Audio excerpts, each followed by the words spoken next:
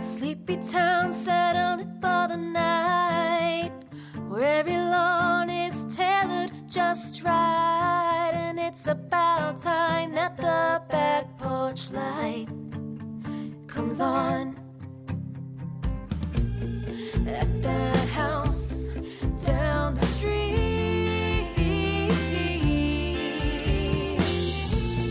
at that house on Magnolia Street. Hey, Witch Hey! Hey, Witch Hey! I'm Justina. And I'm Christina. Welcome to Magnolia Street, your one and only musically inspired practical magic fandom podcast. Every week, we deep dive on different aspects of the movie and the books, as well as treat your ears to our very own practical magic inspired original music.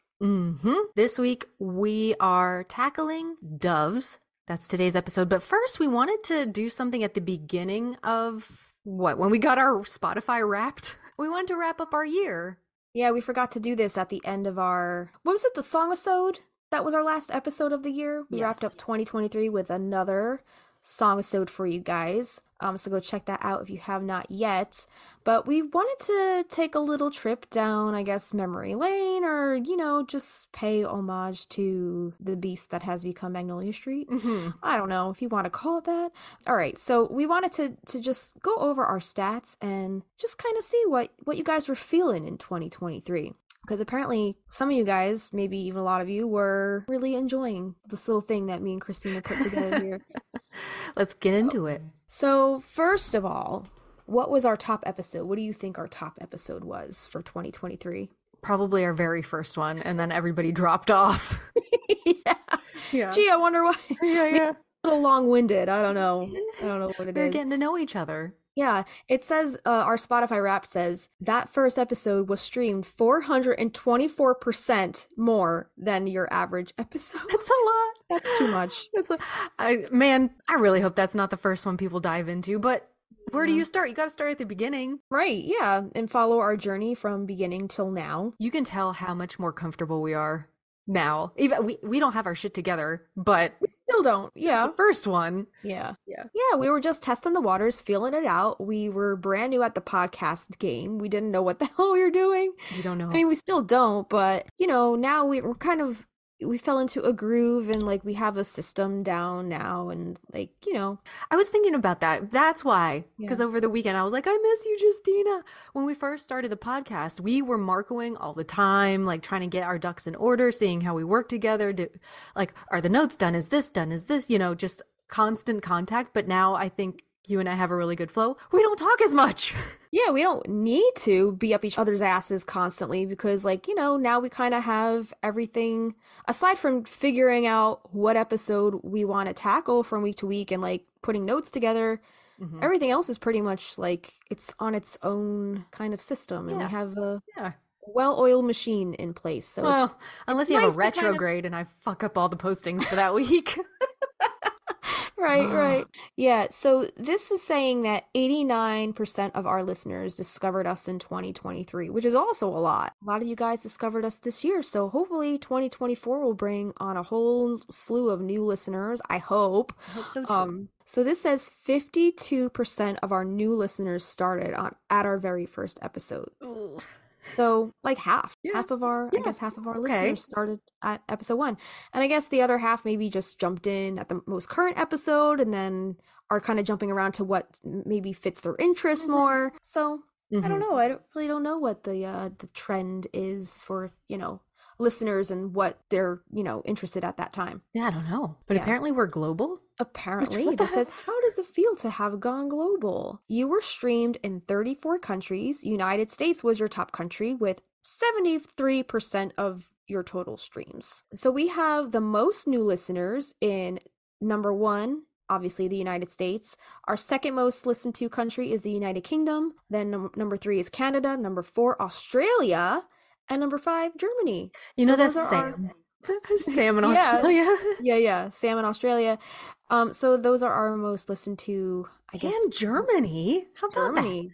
That? It's because you're so good at Dutch, like in the Germanic languages. Yeah.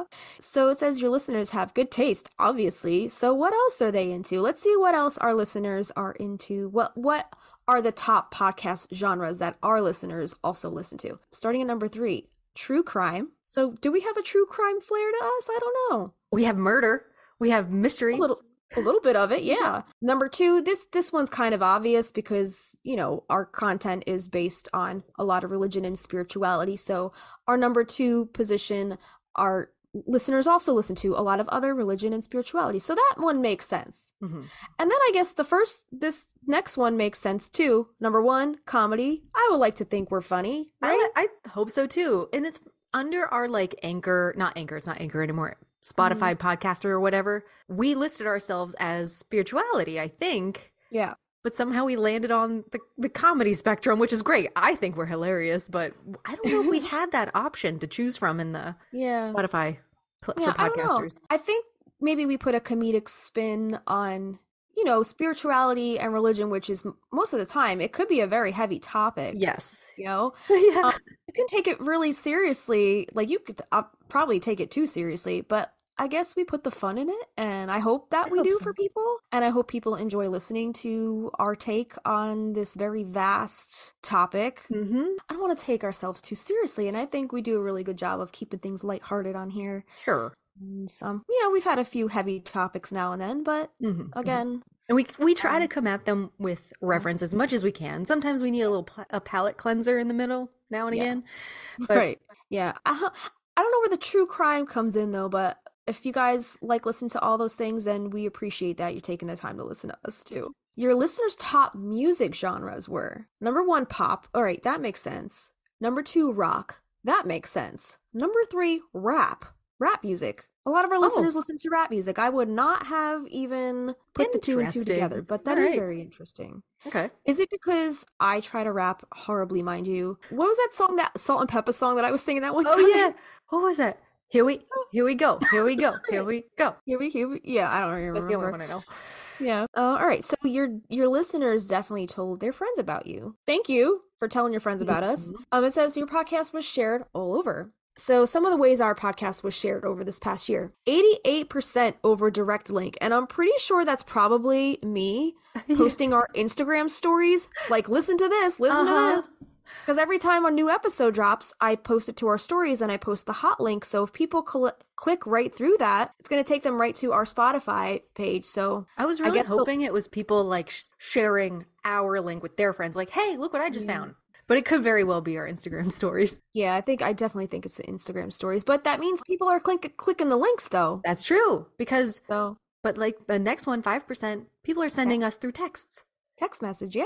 And then 3% Facebook, which is understandable. I feel like Facebook's kind of dropping off the map as far as like sharing content goes. But here's what's interesting. They have an Instagram specific percentage here. So I'm not sure if that's included in the direct link. I don't know. Yeah, I don't know how these calculations are added up. 2% Instagram and then 2% other, which I really don't know what would be classified as other. I don't know. I don't know. Not sure. So your podcast rating was, I guess, just 5. We get like 5 stars, like the average, I guess, whoever's hitting the star. We have, we're 5 out of 5. So I can feel the love. 5 out of 5. Remember when we had a negative one, like way back in the day, and they deleted it? That's right. Yeah. Do you think they heard us on talking shit about them on the podcast? We're 5 out of 5 stars. I don't remember how many votes we have on Spotify, but I can look really quick. So through Spotify, we are able to publish polls and release a poll with every single episode. So we have published 1 poll in the past year. I don't really utilize the polls. I mostly utilize the Q&A feature. But this says you published 1 poll, which received 7 votes. And honestly, I couldn't even tell you what the poll was because I don't know either. But 41 of you 5-starred us. So thank you. Wow. It was 41. Thank you, 41 of you. Yeah. Like I was saying before, I mostly utilize the Q&A feature. We posted 46 Q&As because I try to do a Q&A for every episode because, it's nice to get the listeners involved, especially if you listen to us on Spotify. You'll see the questions that we include with every episode under that episode post in your Spotify app. We received 32 responses. So that's a good ratio. Good response rate. And I noticed it's mostly the same people responding to. So thank you. Thank you to whoever is interacting with our episodes if you do listen to us on Spotify. We appreciate you and your participation. So I have a little bit of a pop quiz for you, Christina. All right, this is multiple choice. So what episode got the most audience engagement? Number 1, episode 21, Lilac, Magic, and Lore, which I don't know if you guys remember, that was the very first fan fiction we Lilac. Yeah, it was. Right? We included a Billy Zane fan fiction in that episode. Number 2, episode 18, Black Soap, with our special guest, Laura Den Hertog, or episode 1, Welcome to Magnolia Street, Meet the Stinas. What do they mean, audience engagement? Like I answering guess, Q&As? Maybe either the most listeners or Q&A responses. I'm really not sure what that means. Engagement. I want to say Laura's. Did Laura's get the soap? Try again. Lilac? Yeah, it said Lilac, Magic, and Lore, episode 21 is correct. Listeners joined in 7 times. Oh, how did they do that? I don't get it. I don't know what that means. Okay. I don't know what that means. I don't know if that means just listening in, or I don't think listening in, because we have more listeners on that episode than 7 people. Yeah. So maybe they mean with the Q&A engagement. Okay. That's what I'm thinking. Yeah. All right. So, are you a gardener? How do they know that? They must peek into our, I was going to say windows, but you don't garden inside, so that would have been stupid. It's expensive to put holes in your walls and make light. You mean windows? AKA windows. One of the stupidest things I've ever said. That's the best. Anyway, so because your podcast saw some nice growth this year, we saw 999% growth in our listeners. As far as streams go, also 999%. Our followers, 843%. And then we created 999% of content, of minutes. I wonder how many hours total all of our episodes are. Oh my together. God. Well, I mean, we edit a lot too, and we get things down to like, our longest episode was like what, the exorcism, with like 5-hour long episode. Right. We must have gotten like 8 hours of content. We've probably talked a month long. Oh my God. And we were at the studio recording at that time. Yeah. Like, we probably could have used the vocal rest, but no, we decided to and go then balls to the wall. We sang The Holy Home. Right. And annoyed the shit out of poor Avi. Poor Avi. So we can't forget to give a shout out to our biggest fans. You're a top 10 podcast for 406 fans. Damn. Damn, 406 of you were in the top 10? Guys. That's so nuts. we were on a lot of people's Spotify Wrapped for the year. Right. Yeah. We did get a couple people sent us screenshots. Did we? They were like our number 1 listener. I'll have to look that up. I missed all that. So we're actually a top 5 podcast for 296 fans, which is also a lot to be a top 5. Thanks, guys. And then drum roll, please. You're the number 1 podcast for 117 fans. Whoa! Thank you, 117 of you. Thanks, for guys. putting us up on that pedestal. Oh, here we go. Is this Summer? Summer was, she sent us one, and there says you've listened to 8,000 minutes, 8,000 plus minutes, and you're the top number 1 fan. Thank you, Summer. Of Magnolia Street Podcast? 8,000 minutes? Yeah. Summer. Who else? I Heart Practical Magic was also, we were in their top 5 for their Spotify Wrap. Thanks, Kim. That's awesome. Thank you, guys. Yes. And top fans listen to you 4.9 times more than your other listeners. So we really appreciate you guys for making us want to continue doing this. I'll shout out Granny Witch as well. We were on their 6 podcasts to get to know me, their Instagram story, and we were one of them. So thanks. Oh, I missed all this. Where are they? Did they posted this on Instagram? I reshared it. This was like November 27th, Okay. and like through Thanksgiving.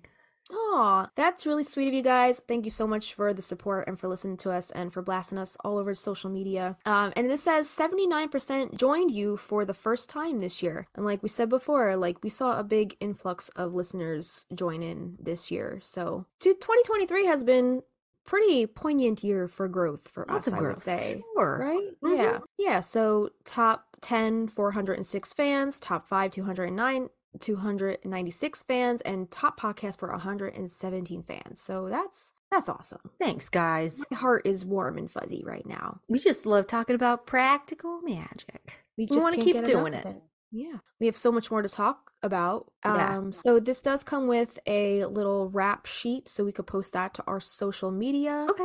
And so today we're coming at you with another hot topic. I don't know how many of you guys are interested in the doves, but we're going to talk about that today. And I guess we'll put like a little disclaimer on this one also, because it's kind of back to back with our Gustav episode. This one's going to have some biblical talk in it also a little later, because doves are very big in Christianity.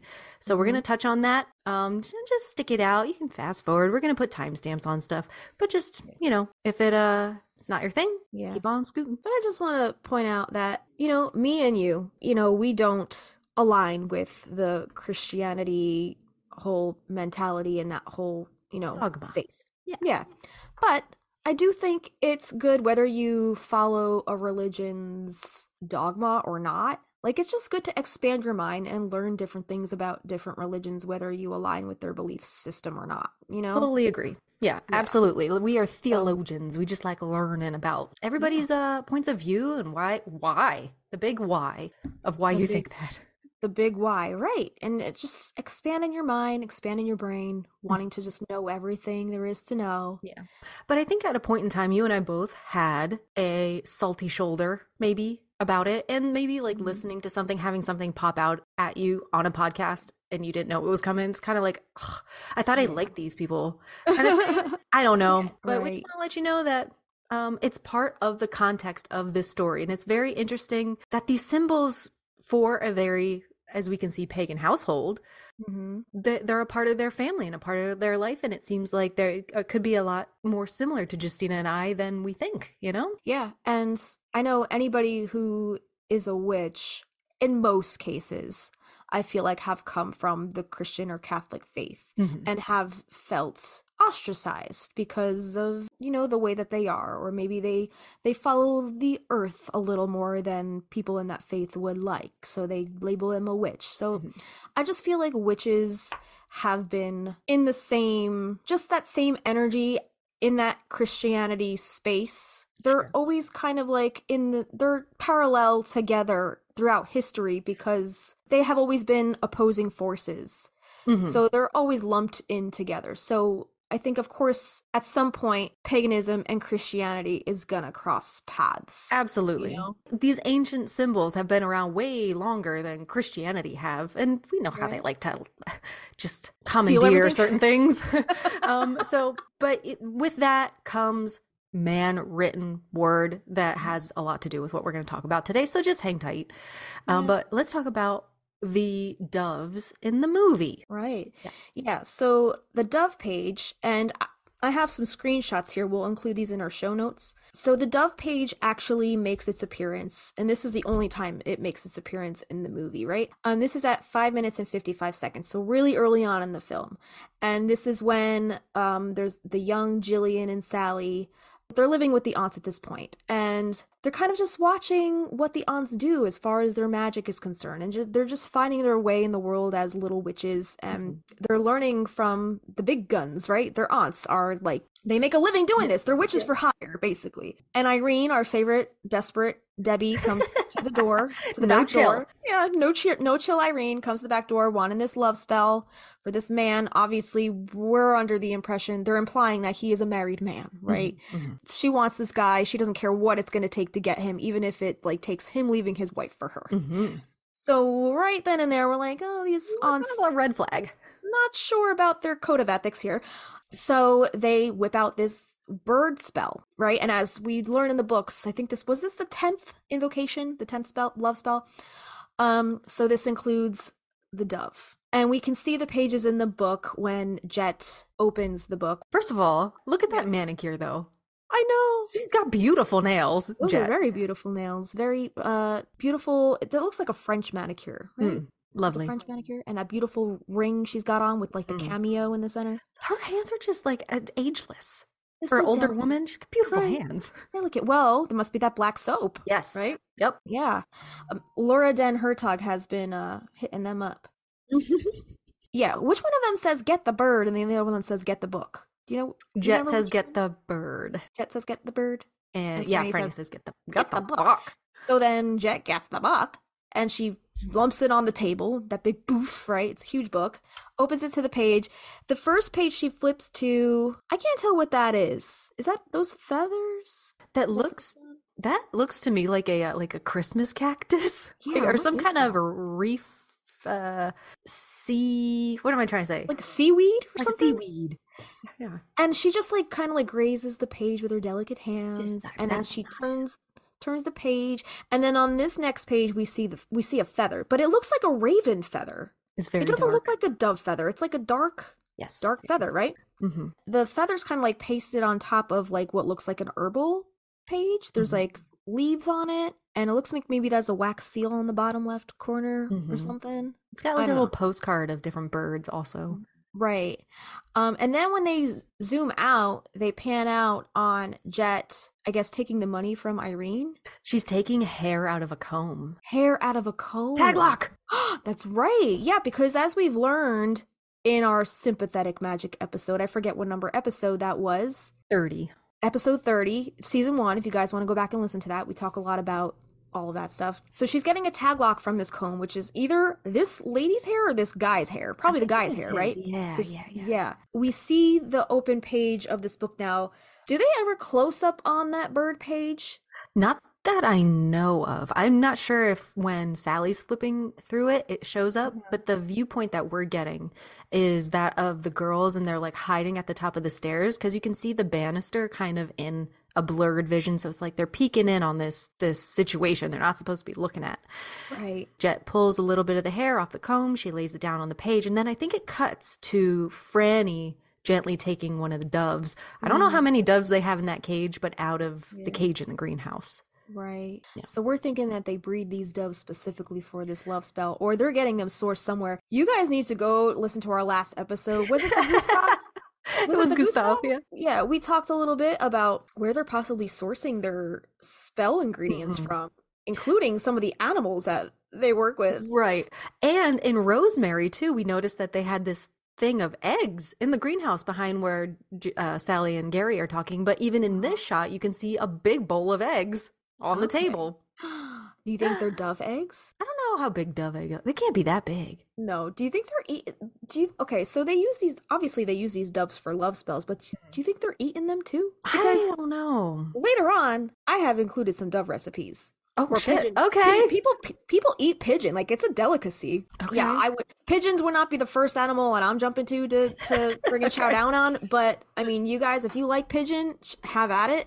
We're including some recipes for you if you want some awesome. good pigeon recipes. Yeah. Because pigeons and doves are kind of synonymous, and we'll talk about the similarities and the differences in a minute when we get into all the science. But yeah, I was just wondering if the aunts were, putting the dove on their Christmas dinner list of stuff to cook up. I don't know. I just thought that was interesting.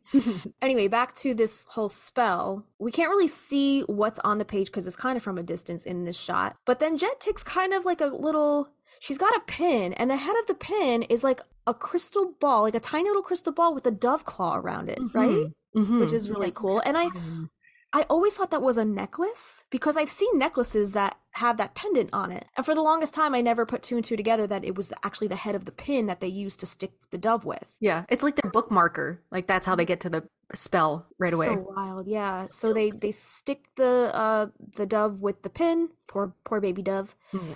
It's not a baby dove. I'm just saying it's a poor like my poor little baby. Yeah. Yeah. Like, I don't like seeing animals get hurt like that. But... And then I guess they send Irene on her merry way. But before they do, Jet says, be careful what you wish for. Yeah, all we see of that spell is Franny take the dove out. She instructs Jet to take the money. The lady throws the money down. She's looking at a picture of the guy. She kisses it. They give her that long pin. And we don't see the actual piercing, which is nice. But we see the girls react. The young girls react and turn their little heads. And we hear it, though, right? We hear the little... little puncture sound. Ugh. Yeah. And Irene's wish is, I want him to want me so much that he can't stand it. And then bam! And that's all we see. On the page that we were provided by Isis Chandler in her recreation, it's a little bit different because, like Justina said, that actual picture of this dove page is so hard to see. And we don't know what else this entails. And you and I were trying to think of this, and I'm not sure what episode, like, do they have to eat it? Did they just need the blood? Because when Jet gets the pin back, she's just looking at the end of the pin. We're not sure. We're never gonna know. Yeah, like, because in the book, after they do the spell for Irene, and even at the end, I guess when Sally and Gary get together for Thanksgiving, don't they find the heart of the dove with pins in it in like the refrigerator or something? Yeah, just on a platter? Just on a plate? Huh. Yeah. So yeah, are they planning on cooking that up for Thanksgiving dinner? Like, are they gonna bury it? Like, who the fuck knows what they're gonna do with the dove? And it was the dove heart, not the actual dove, right? Correct. Mm-hmm, so at some point, they take the heart out of the dove. In the movie, we see this page being used as something to like ensnare somebody, maybe against their will. Right. And the bird on the page, there's a drawn cage around it. On Isis's page, the door is open to the cage at least. And I think this is about being freeing yourself from some kind of tether. So she changed it to make it a little more moral, I guess. I don't know. Yeah. Well, we, again, going back to the aunt's code of ethics, we think there's none. We don't think there's any real code of ethics going on there. So obviously this love spell, having a bird in a cage, symbolizing somebody's free will in a cage, right, to entrap or to ensnare. And Isis kind of put her own spin on it to make it, a little more morally ethical. It's a different form of like cord cutting, right? To free yourself from something toxic. I don't know. So I guess if we can talk about the similarities on the of both pages, the page in the film and Isis's recreation, the page is laid out the exact same. We have the ornate little, they look like athmes or swords or like vines and stuff in the corners, and the cage is the main center focus. We have the bird, the main center focus. They both say lure, Lure, lure, like to lure an animal. And they both have the moon phases over the top, the big full moon in this, or is that the new moon in the center? It is a dark moon, correct? Yeah. That's a dark moon.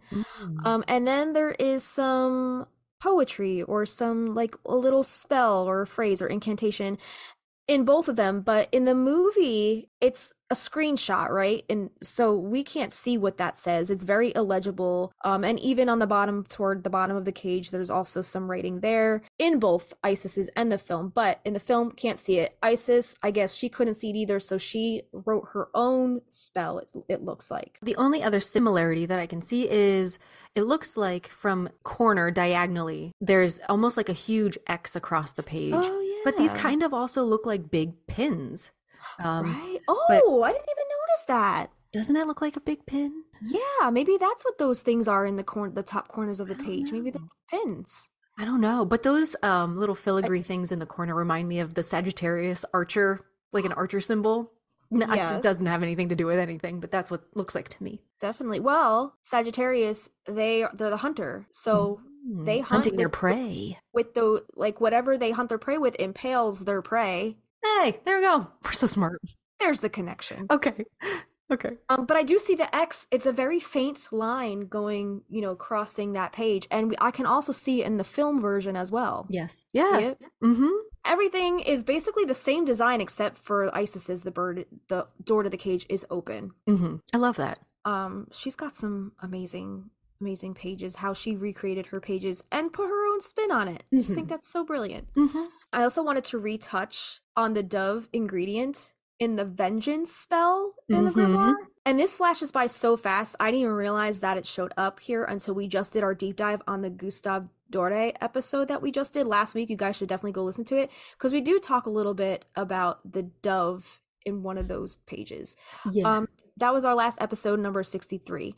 So go listen to that. We had many a revelation on that episode in reference to those grimoire pages, and the dove just so happened to make another appearance that I never noticed before on the vengeance spell, which is one of the pages Sally flips to when she goes to the aunts to get them to bring Michael back when she wants them to bring Michael back to life. Did we ever talk about, I know we talked about that page, the vengeance page. It has a dove in the ingredients, but that's the same page where the ark is covered up by that piece of paper with the ingredients on it, and the dove, we're going to talk about more later, came to Noah on the ark as a symbol of like, you're all gonna live, basically. Okay. It's all connected. It's all fucking connected. Yeah. Exactly. So go listen to our Gustav episode. It came out last week. Brilliant.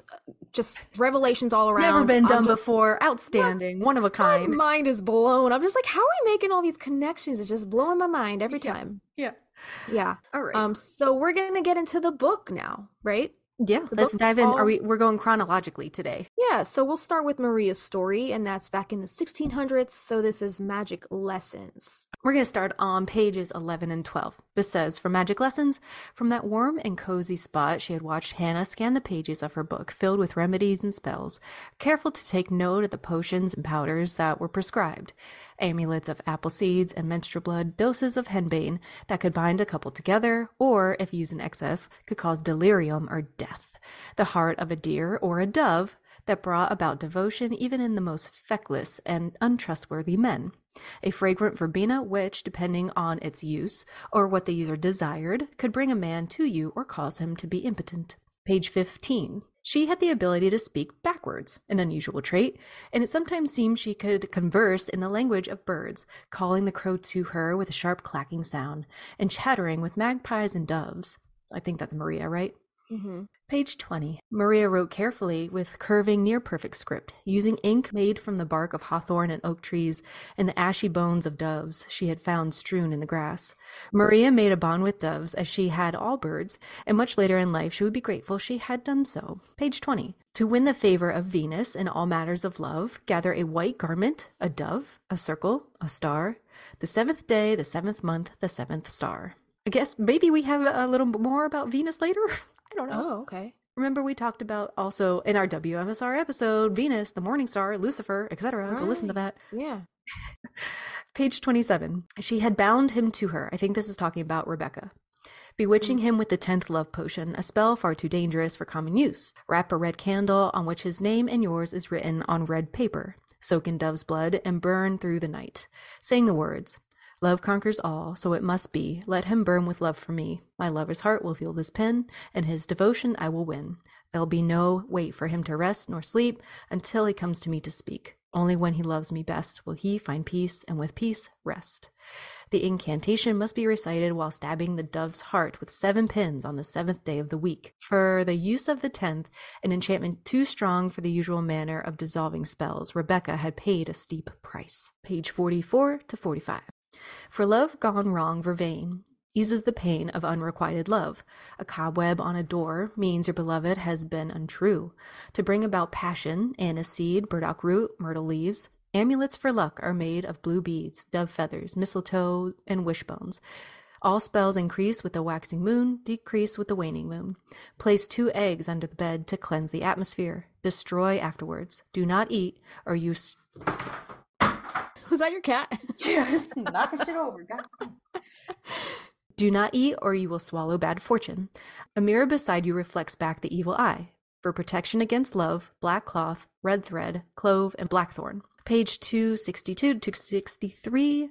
As Maria watched Samuel go, she was thinking about Abraham, Samuel's father, buried a mile away, an expert on love, who had told her in the moments before his death that he saw love inside her.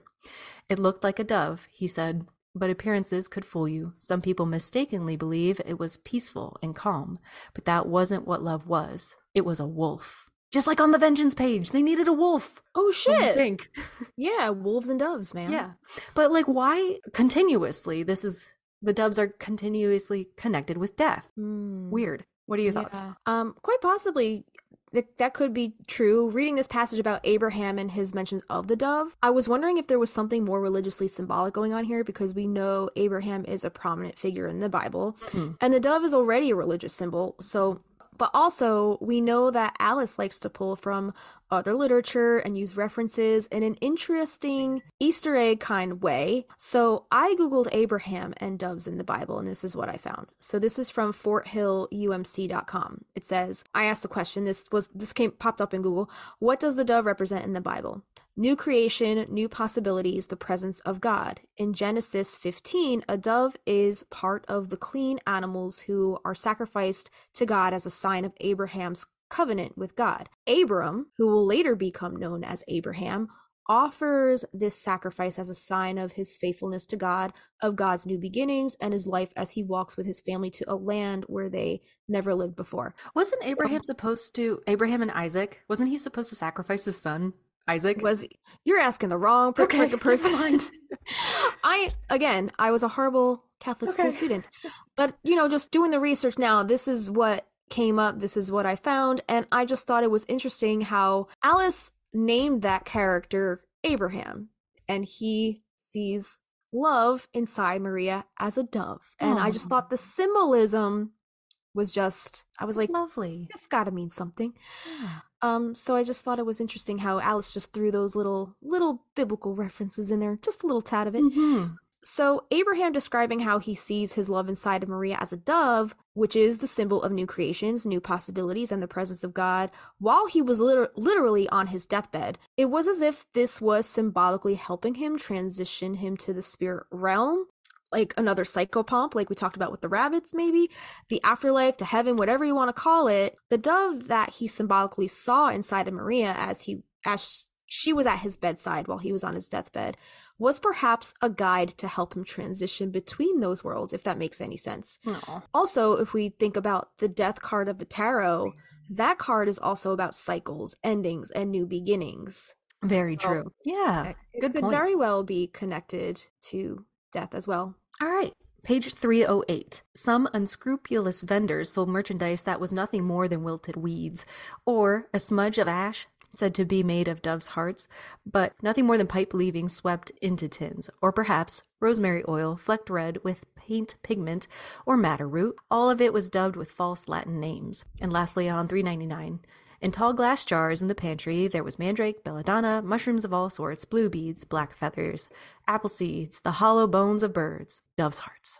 There you go. That's it. That is like a staple in their pantry, apparently. Right, yeah. I mean, so much so that in the film anyway, they have a cage of doves just chilling in the greenhouse, just waiting on call for these spells. Anyway, all right, so we're gonna talk about Rules of Magic now. So this is the second book in the series, and this is more about the aunts when they were coming of age and I guess living with Aunt Isabel and that whole story. So page 26. Franny had stumbled upon some of the more disquieting ingredients in the pantry: the bloody heart of a dove, small frogs, a glass vial containing teeth, strands of hair to boil or burn, depending on whether you wanted to call someone to you or send them away. So there you go, the tag lock, the hair, and we saw that in the film. Franny takes the hair from the comb, right, from Irene. Pages 34 to 35. One of Maria's remedies called for the beating heart of a dove to be taken from the bird while it was alive. Another included collecting the hair and fingernail clippings of a disloyal man and burning them with cedar and sage. So more sympathetic magic here. Page 176. Jet told them yes, an onion and a pure heart were the best ingredients. She had a pure love too once upon a time. These girls were too young and innocent for doves' hearts or spells written in blood. They hadn't the faintest idea of what love could do. Jet, on the other hand, knew only too well, and should she ever forget, should she wake up in the middle of the night and not know where or who she was, there was always the scar on her face to remind her. Do you remember did it say where her scar came from? The accident. The accident. Yeah. Okay. On page 224, William and Regina approached the patio, holding hands and singing their own versions of I Walk at Night. William carried the bunch of cut flowers with their purple-red blooms. I had a garden, I had a dove, I had a tree, I had your love. We're going to write that song one day. Yeah. Or put the melody to it at least, because it seems like, did Alice already write lyrics to that? Were they in the book? Here and there. I don't think the whole thing. Okay. We'll have to ask her if we're allowed to do we use her words and put them to music. On page 322, she began to work from Isabel's grimoire, starting with the easy recipes: chamomile for blessing, hyssop and holly to dispel negative energy, and after a few weeks she progressed to one of the most complex skills, the dove's heart love charm. She went to the butcher's for the heart. And so they go to the butcher for their heart. They don't just rip it out of the dove. I guess they just use the body of the dove to stick with the pins, and for the heart they actually go to a butcher to... Unless they bring the dove's body that they stick with the pins, and they bring that already dead dove to the butcher, and they're like, okay, can you do the dirty work for us? Oh, dang. And then just give us the heart. Do you think that's what they do? Yes. Yeah. Wow. And afterward, there was all sorts of chatter on Main Street. People peered out their windows as she walked home with a bloody paper bag. She was to prick the heart she had carefully prepared for a client who was to say, my lover's heart will feel this pin, and his devotion I will win. There will be no way for him to rest nor sleep until he comes to me to speak. Only when he loves me best will he find peace, and with peace rest. And again, this is the same spell that we read from Magic Lessons, the one that I guess Rebecca uses on... Not the dude she was married to. She used that on her baby daddy, right? No, she used it she used it on the guy she is married to, but now she's like, shit, I need to reverse this. So she goes to Hannah. But I'm curious to know if they changed it a little bit, because it sounds like Jet is doing this for more people when you're not really supposed to be doing this 10th. Okay. And looking back on what we just read in the Magick, what Rebecca said, there's a little bit more before, and it says love conquers all, so it must be let him burn with love for me, though that is left out of all the other incantations that Alice has written for this spell. So I'm wondering if that has anything to do with the power of love. I don't know.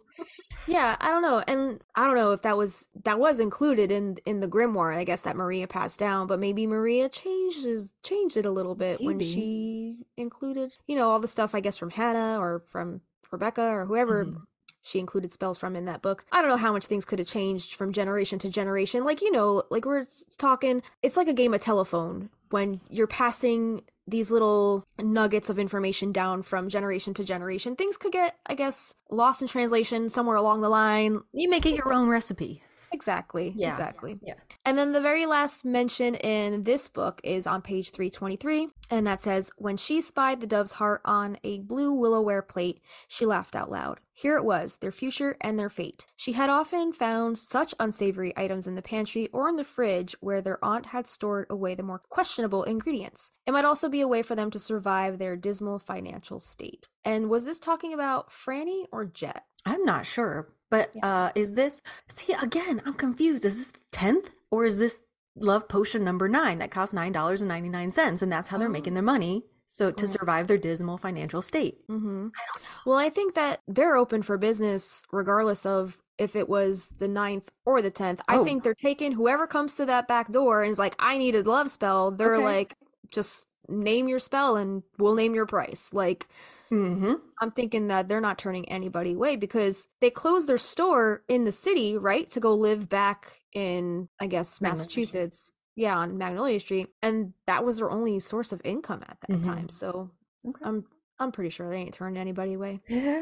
Hence the lack of code of ethics, because they're like, we just need to pay our bills. Yeah, We'll do whatever you want. Right.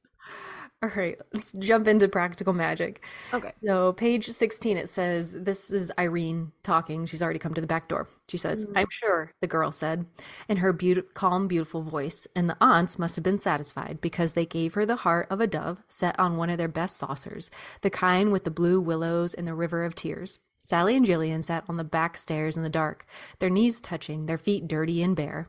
They were shivering, but still they grinned at each other and whispered right along with the aunts a charm they knew well enough to recite in their sleep. My lover's heart will feel this pin, and his devotion I will win. There'll be no way for him to rest nor sleep until he comes to me to speak. Only when he loves me best will he find peace, and with peace rest. Jillian made little stabbing motions, which is what the girl was to do to the dove's heart when she repeated these words for 7 nights in a row before she went to bed. Page 20. I think this is talking about Sally. She closed her eyes as soon as they brought the mourning dove in. She covered her ears with her hands so she wouldn't have to listen to it shriek as they held it down on the countertop. She told herself she had cooked lamb chops, she had broiled chicken, and this wasn't so different. All the same, Sally never again ate meat or fowl or fish after that evening. She got a shivery feeling whenever a flock of sparrows or wrens perched in the trees startled and took flight. Page 24. As it turned out, the girl from the drugstore never spoke again. This is after she came back and hit one of the girls, and the aunts muted her, I guess. Yeah.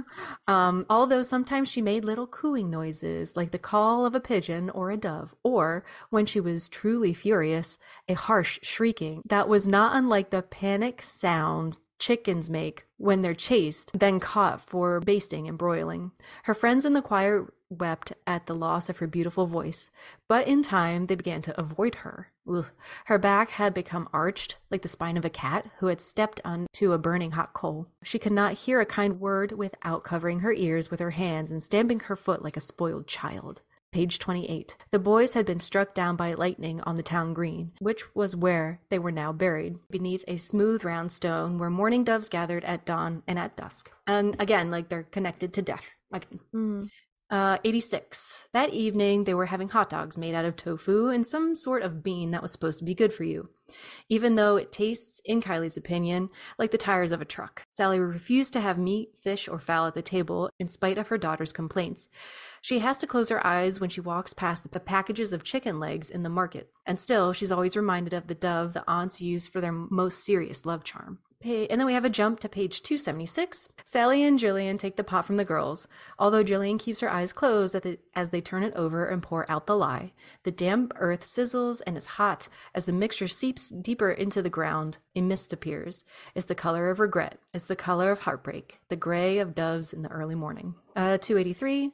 Look here, she calls to Jillian. They're at it again. In the pot is the heart of a dove pierced with 7 pins. Jillian comes to stand beside her sister. Somebody's getting spelled, that's for sure. Sally carefully puts the lid back in place. I wonder whatever happened to her. Jillian knows she's talking about the drugstore girl. And then lastly on 285, it can't be what Sally thinks. What she thinks she sees is Gary Hallett out in the garden, crouching down, digging at the cabbages, and that just cannot be. Well, look who's here. Jillian says, pleased. They did it, Sally says, with the dove's heart. As soon as he sees Sally, Gary stands, a scarecrow in a black coat, who doesn't know whether or not he should wave. They did not, Jillian says to Sally.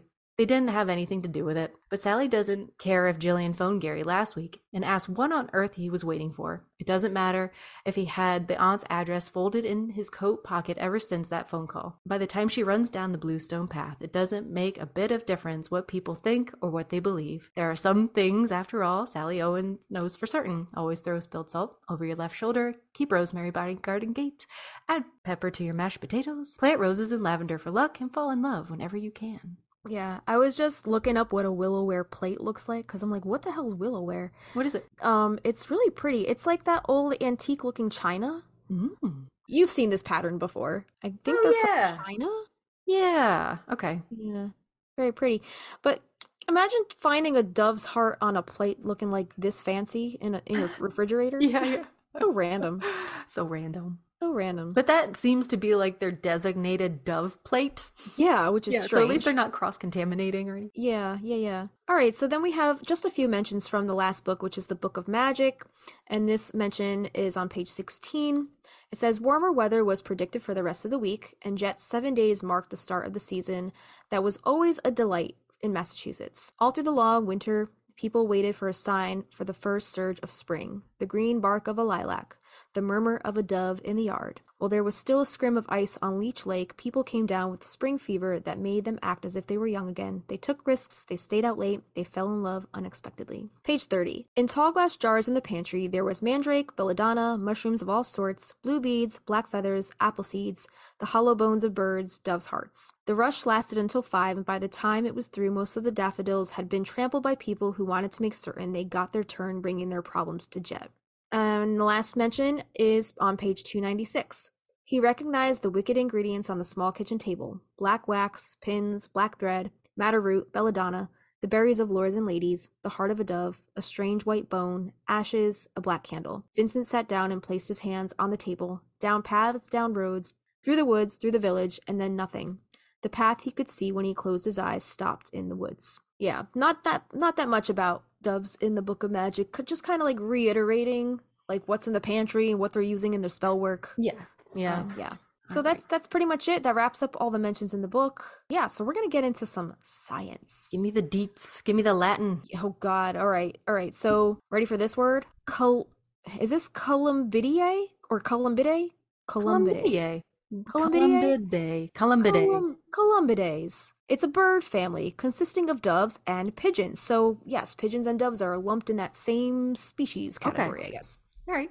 So it is the only family in the order Columbiformes. These are stout-bodied birds with short necks and short, slender bills that in some species feature fleshy, cerres? Birds from a handful of families, including raptors, because we know that raptors are in the bird... Raptor. Raptors. Birds originated from raptors, which are dinosaurs. That's so crazy. Isn't that nuts? I mean, we've all seen Jurassic Park, right? Chickens with their tiny little bodies. Yeah, exactly. So They primarily feed on plants and can be taxonomically divided amongst granivores that feed mostly on the ground on seeds and frugivores that feed mostly on fruits from branches. The family occurs worldwide, often in close proximity with humans. Because they're smart. They get all those snag all those little droppings. Yeah, and if you go to New York, they're basically just coexisting with people because New York is one of the most populated cities in the world, and pigeons give no fucks in New York. They will walk into stores. They're everywhere. They're everywhere. They ride the subways. Oh my God. Fucking everywhere. Columbidae contains 344 species divided into 50 genera. 59 species are listed as threatened and 13 are extinct, including the dodo bird, an island bird, and the passenger pigeon, the only bird species not restricted to a small island to go extinct in modern times, even though its flocks were counted in the billions. Mostly only by English speakers, the smaller species tend to be called doves, and the larger ones pigeons, or also known as trash. Oh, you put trash doves? Yeah, they are trash doves. Yeah. Basically, it's crazy to me that people eat them. It's gross to me, especially if you've seen the ones in New York, because they're kind of grimy looking. Although the distinction is not consistent, and there is no scientific separation between them. Historically, the common names for these birds involve a great deal of variation. The most commonly referred to as a pigeon is the domestic pigeon or rock dove, which is common in many cities as the feral pigeon. Oh, shit. Must be New York. Yeah. That must be the city miles on him. He's ready to switchblade you right in the taint. Like, pigeon with a switchblade? Yeah. That needs to be a t-shirt.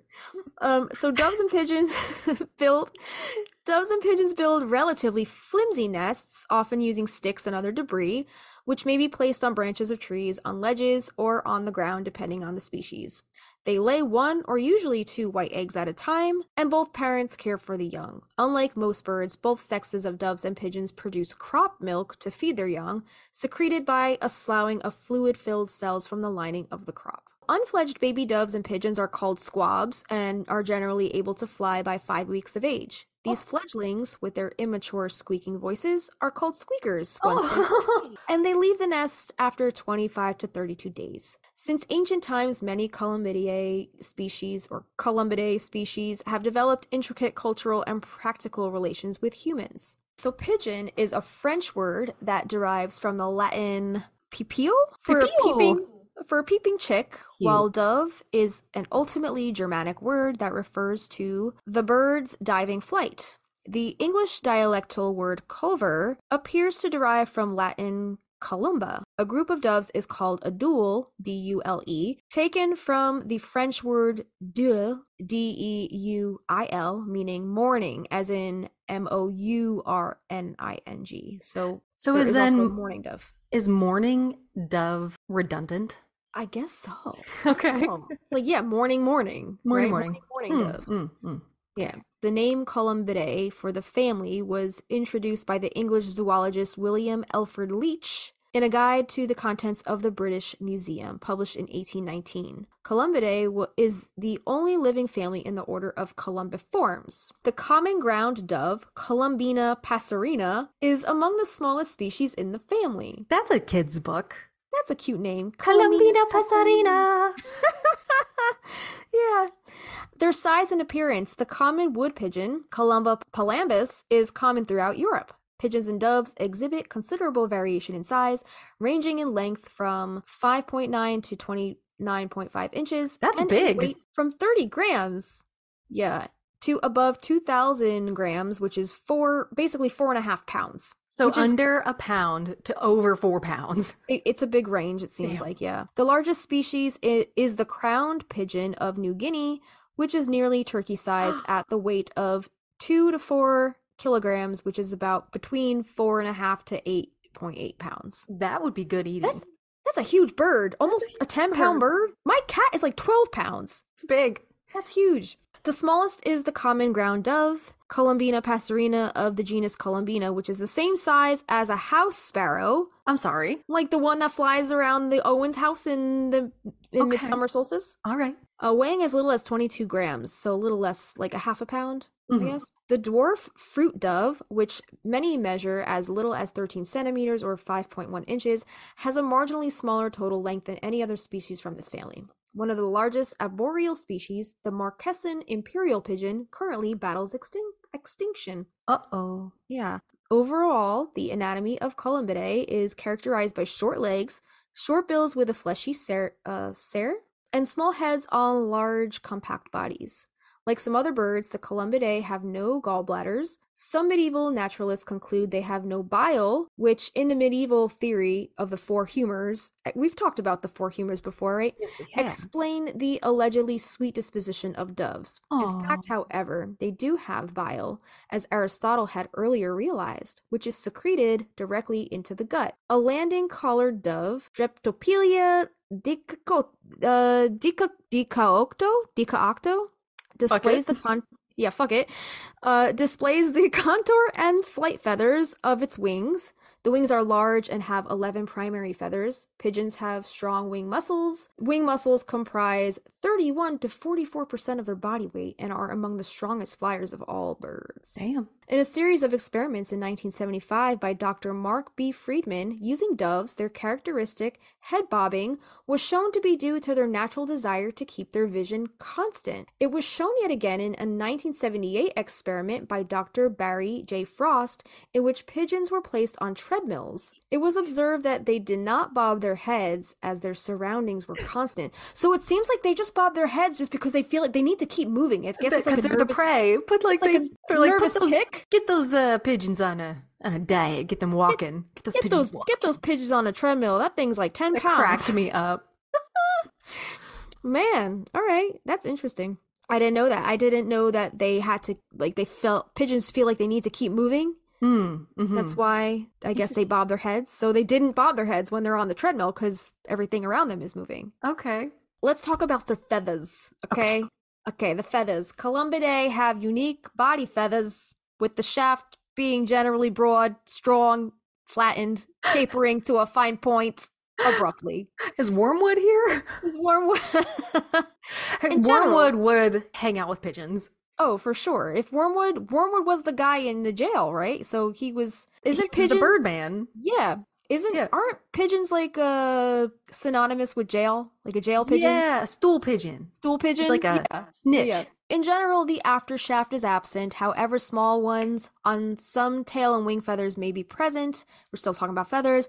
Body feathers have very dense, fluffy bases and are attached loosely into the skin and drop out easily, possibly serving as a predator avoidance mechanism. Kind of like, I guess, how a reptile sheds its tail, right, when it's nervous or tries to get away from a predator. Because again, reptiles and birds they do have that connection. Large numbers of feathers fall out in the attacker's mouth if the bird is snatched, facilitating the bird's escape. The plumage of the family is variable. Granivorous species tend to have dull plumage with a few exceptions, whereas the frugivorous species have brightly colored plumage. Tilenopus fruit doves are some of the brightest colored pigeons, with the three endemic species of Fiji and the Indian Ocean. God, these words. Electronias being the brightest pigeons, and doves may be sexually monochromatic or dichromatic. In addition to bright colors, pigeons may sport crests or other ornamentation. Columbidae are excellent flyers due to the lift provided by their large wings, which results in low wing loading. I don't know what that is. They are highly maneuverable in flight and have low aspect ratio due to the width of their wings, allowing for quick flight launches and ability to escape from predators, but at a high energy cost. The zebra dove, Geopelia striata, has been widely introduced around the world. Pigeons and doves are distributed everywhere on Earth except for the driest areas of the Sahara Desert, Antarctica, and its surrounding islands, and the high Arctic. They have colonized most of the world's oceanic islands, reaching eastern Polynesia and the Chatham Islands in the Pacific, Mauritius and the Seychelles and Reunion in the Indian Ocean, and the Azores in the Atlantic Ocean. They must be very strong flyers. Yeah. Like, if they can they're not getting there all in one shot. They're probably landing on boats and stuff. Yeah. But still, right. Impressive. Yeah. Migratory birds. Mm-hmm. Yeah. I guess just like the snow geese. I love the sound of a mourning dove. It's one of my favorite. Like in the springtime. Oh. We talked about that on the Stevie episode. We're going to talk little bit about that later on in our pop culture segment. But yeah, the doves do have like a pretty like a cooing sound. Yeah. Right? Yeah. Hoo, hoo, hoo. Oh, I love it. Ooh, ooh, ooh. So much so that Stevie was inspired by them to write a song about them. Yeah. So the family has adapted to most of the habitats available on the planet. These species may be arboreal, terrestrial, or semi-terrestrial. Various species also inhabit savanna, grassland, desert, temperate woodland, and forest, mangrove forest, and even the barren sands and gravels of atolls. So I guess deserts or just barren land. The largest range of the species is that of the rock dove, also known as the common pigeon, charami, which this is a French word meaning dear friend. And Christina has a little tidbit about this a little later on. This species had a large natural distribution from Britain and Ireland to northern Africa, across Europe, Arabia, Central Asia, India, the Himalayas, and up into China and Mongolia. Damn. The range of the species increased dramatically upon domestication as the species went feral in cities around the world. Oh my god. New York City. Yeah. The common pigeon is currently resident across most of the North America and has established itself in cities and urban areas in South America, Sub-Saharan Africa, Southeast Asia, Japan, Australia, and New Zealand. As well as the rock dove, several other species of pigeon have become established outside of their natural range after escaping captivity, and other species have increased their natural ranges due to habitat changes caused by human activity. A 2020 study found that the east coast of the U.S. includes two pigeon genetic megacities. Here it is, New York and Boston, and observes that the birds do not mix together. I guess, hey, have you ever seen New Yorkers go to Boston games and Bostoners go to New York games? They fucking hate each other. They're there to fuck it up. They're there to throw down. That's right. So funny. So pigeons and doves primarily rely on seeds and fruit as the main components of their diets. The family can be categorized into granivorous species, subfamily Columbidae, that consume seeds, and frugivorous species from the other four subfamilies which feed on fruit and mast. Granivorous species typically feed on ground-based seeds, while frugivorous species prefer feeding in trees. Morphological distinctions between the two groups include granivores having thick walls in their gizzards, intestines, and esophagi, while frugivores have evolved with thinner walls. Fruit-eating species have shorter intestines, whereas seed-eaters possess longer intestines. Isn't that crazy how, like, people and animals can evolve depending on, like, what their habitat requires, consume? How much digestion something needs, how long longer it needs to stay in your body. Mind. Yeah. Evolution just blows my freaking mind. Yeah. So fruit-eating species have shorter intestines, whereas seed eaters possess longer intestines. Frugivores exhibit the ability to cling to branches and even hang upside down to reach fruit. Oh. So maybe they have a little bit of bat inside them. Impressive. Yeah, very impressive. Apart from fruit and seeds, many species also consume various other food items. Some, like ground doves and quail doves, incorporate a significant amount of prey items such as insects and worms into their diets. The atoll fruit dove specializes in capturing insect and reptile prey, while white-crowned pigeons, orange fruit doves, and ruddy ground doves consume snails, moths, and other insects. Urban feral pigeons, aka New York City pigeons, descendants of domestic rock doves, Columbia livia, adapt to urban environments, disrupting their natural feeding habits. They rely on human activities and interactions to obtain food, often foraging for spilled food or relying on food provided by humans. The Sirocco dove, Zenaida graysoni, has become extinct in its natural habitat, while some species of pigeons and doves have thrived due to human activity, expanding their ranges. Others have experienced population declines, with some facing the threat of extinction. Among the 10 species that have disappeared since 1600, the commonly accepted date for assessing modern extinctions, two well-known examples are the dodo and the passenger pigeon. What the fuck's a passenger pigeon? I don't know. Do they like hitchhike or something? One big enough to ride on? Yeah, maybe those are the ones that migrated on the boats across the ocean. Okay. Yeah. I didn't know the dodo was extinct though. Yeah. You know? That's right? Anytime you talk about the thinning the herd, what do you call it? Oh, like the Darwinism? Darwinism. Yeah, wasn't he studying dodos? Oh, right. Yeah. Okay. So maybe they just weren't nature's brightest bird, and hence that they did not make it. Make it. Right. So the passenger pigeon, okay, here we go. The passenger pigeon stands out for several reasons. It is the sole non-island pigeon species to have gone extinct in modern times, despite once being the most abundant bird species globally. The exact number of its former population is challenging to ascertain, but ornithologist Alexander Wilson estimated that one observed flock consisted of over 2 billion birds. The species experienced a rapid decline in 1871. A breeding colony was estimated to have over 100 million birds, yet the last individual died by 1914. Oh. While habitat loss played a role, the species was extensively overhunted, serving as a food source for slaves and later for the impoverished in the United States during the 19th century. Mm-hmm. The dodo's extinction represents a more typical scenario for past pigeon extinctions. Like many species colonizing remote predator-free islands, the dodo lost its predator avoidance behaviors and the ability to fly. Mm-hmm. Oh, so I guess it's a flightless bird. Yeah. I always thought the dodo was like big, not maybe like turkey size, size big. Yeah. Is it smaller? The arrival of humans, along with the introduced species like rats, pigs, and cats, hastened the demise of the dodo and other island forms that have since vanished. So currently approximately 59 species of pigeons and doves face the threat of extinction, constituting around 19% of all species. Most of these species inhabit tropical regions on islands, and their survival is jeopardized by introduced predators, habitat loss, and hunting, or a combination of these factors. Some may already be extinct in the wild, such as the Socorro dove of Socorro Island in Mexico. It was last observed in 1972, succumbing to habitat loss in introduced feral cats. Oh my god.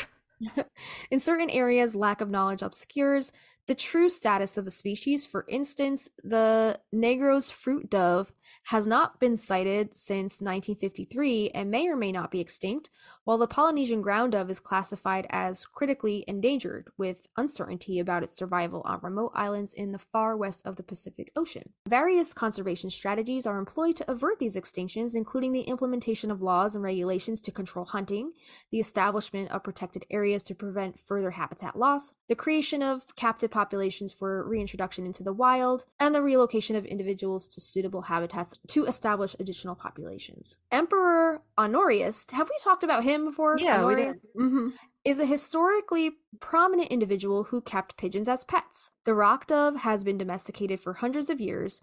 It has been bred into several varieties, kept by hobbyists, of which the best known is the homing pigeon or racing homer. Other popular breeds are tumbling pigeons such as the Birmingham roller, and fancy varieties that are bred for certain physical characteristics such as large feathers on the feet or fan-shaped tails. Domesticated rock pigeons are also bred as carrier pigeons, used for thousands of years to carry brief written messages, and release doves used in ceremonies. White doves are also used for entertainment and amusement, as they are capable of solving puzzles and performing intricate tricks, and we talk a little bit about magicians a little later on. A variant called the Zorito, bred for its speed, may be used in live pigeon shooting. In this whole thing, we're also talking about pigeons.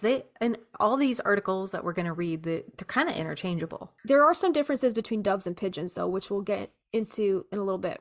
So you mentioned a little earlier about the Cherami. We're going to talk about the domestication in the military and how they used them.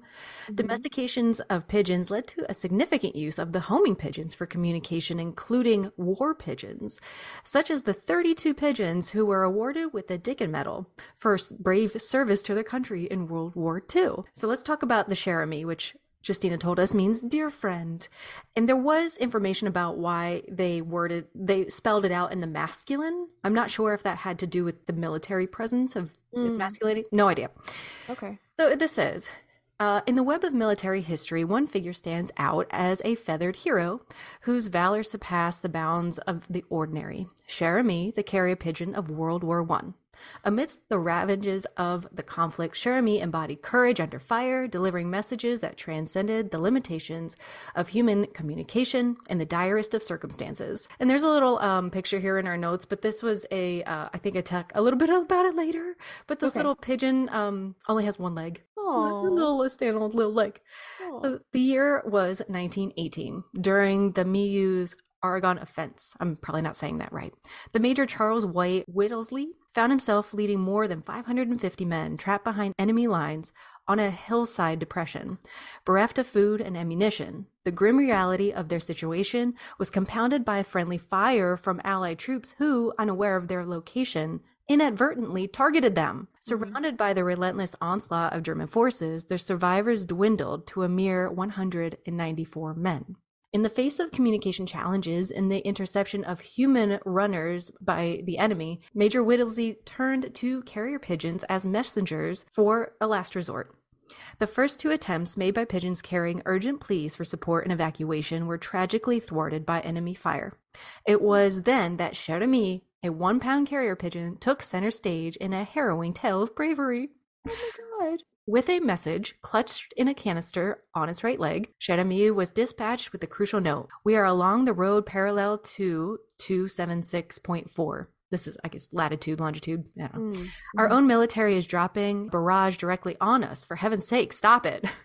As it soared through the perilous skies, the Germans unleashed a barrage of gunfire. Cher Ami, defying the odds, was shot down but resiliently took flight again, covering 25 miles in a mere 25 minutes. Damn. That bird is booking. Back at division headquarters, Cher Ami's triumph return marked a turning point for the beleaguered 194 soldiers.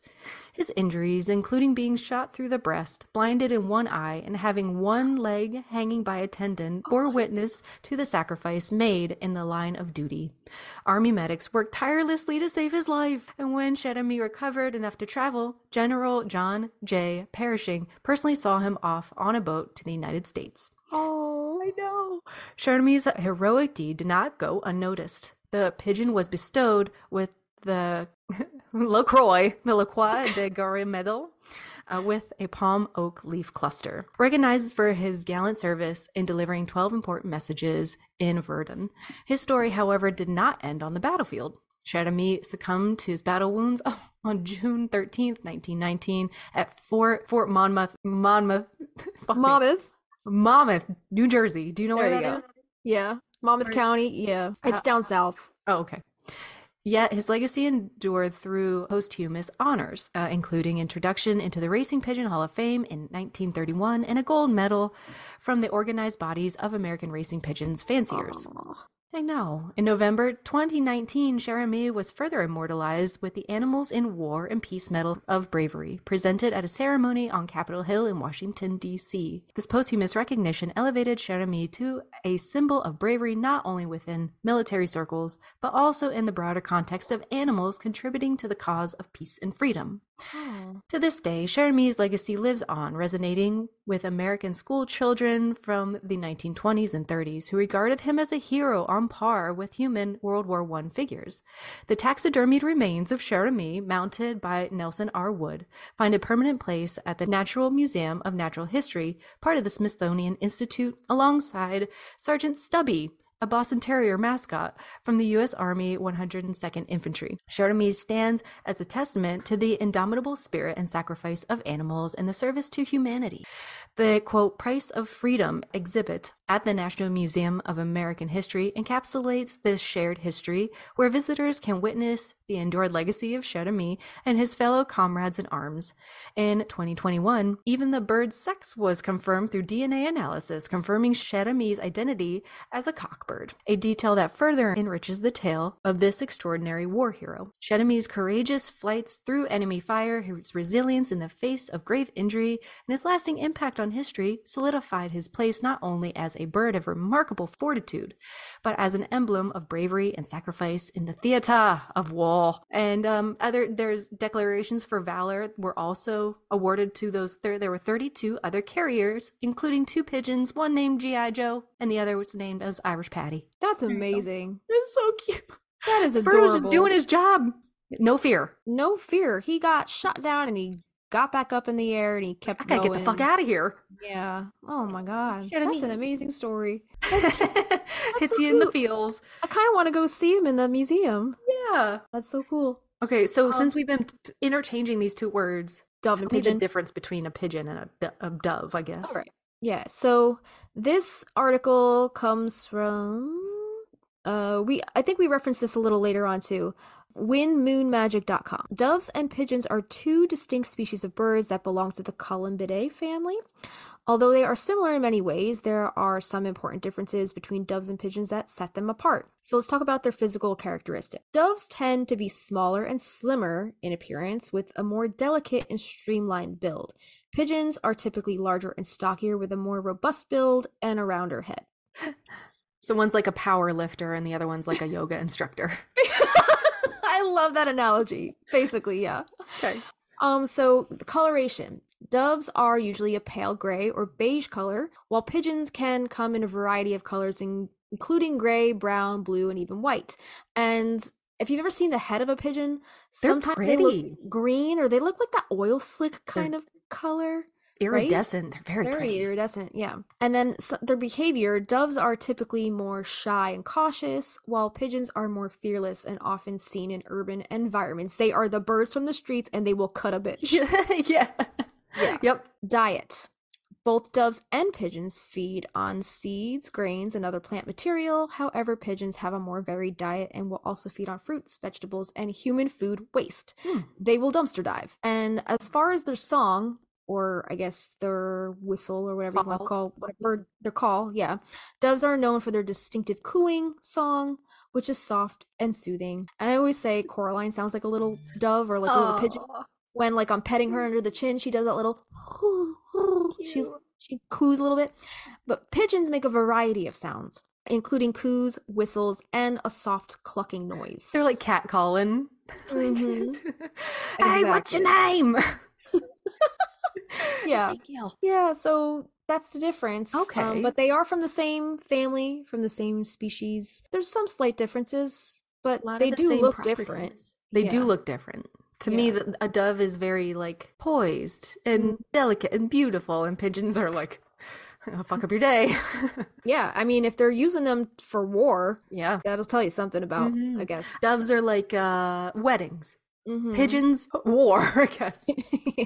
Okay. What is it good for? That's right. Absolutely nothing. All right. Are we ready for our break? I'm ready. Yeah. Yeah. What are we doing when we come back?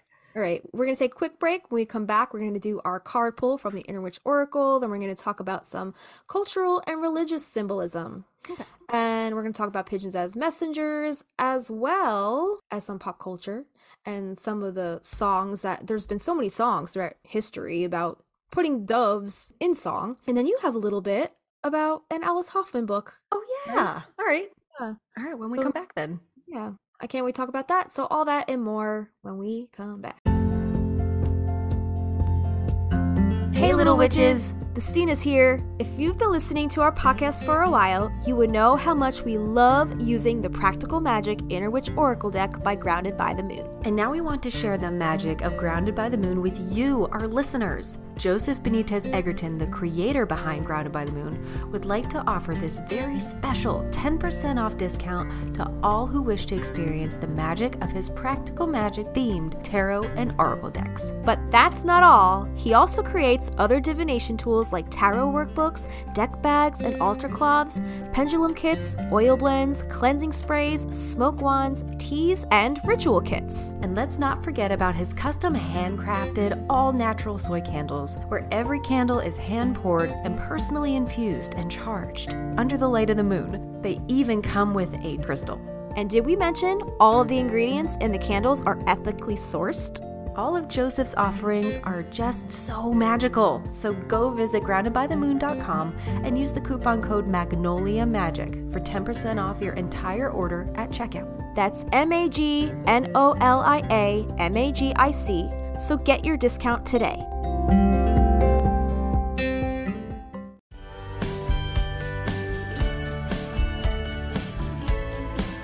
Hey, we're the Stinas, and you're listening to Magnolia Street Podcast.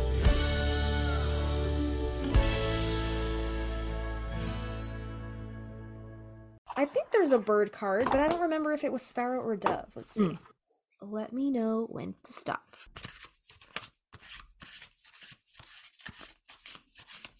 Stop. What's that? Oh, blood on the moon. Blood on the moon. And this keyword is destiny. Interesting. The pick of destiny.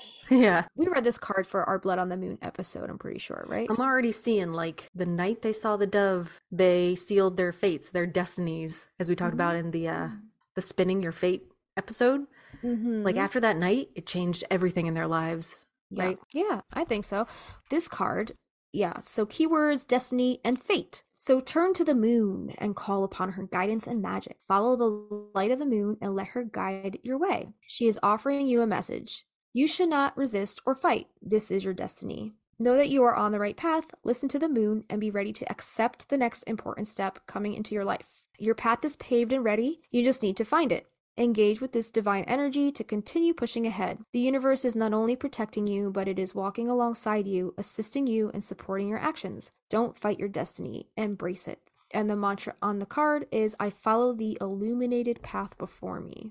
So I agree with kind of what you were saying. Like, once that bird came into play, Sally retreated a little bit, but Jillian's curiosity was piqued. Exactly. And it's interesting to think, like, was that their first time seeing that? And because maybe they felt like emboldened because their magic, they were feeling witchy and they were hanging with the aunts. The aunts are cool. Like, they're like, all right, we're going to check out what business hours look like. I think that was the first time they ever witnessed that because their reactions were so pure. Yeah. Right? Like they never had seen that before.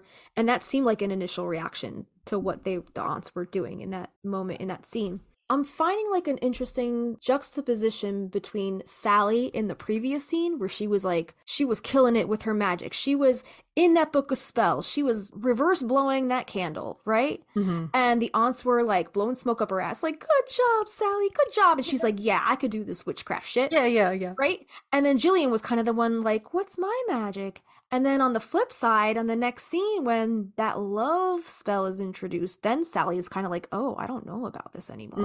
I don't know if I want to do this witch stuff anymore. She sees the underbelly of it. And now Jillian's kind of like, it kind of flipped the script there. And then Jillian's like, I want it.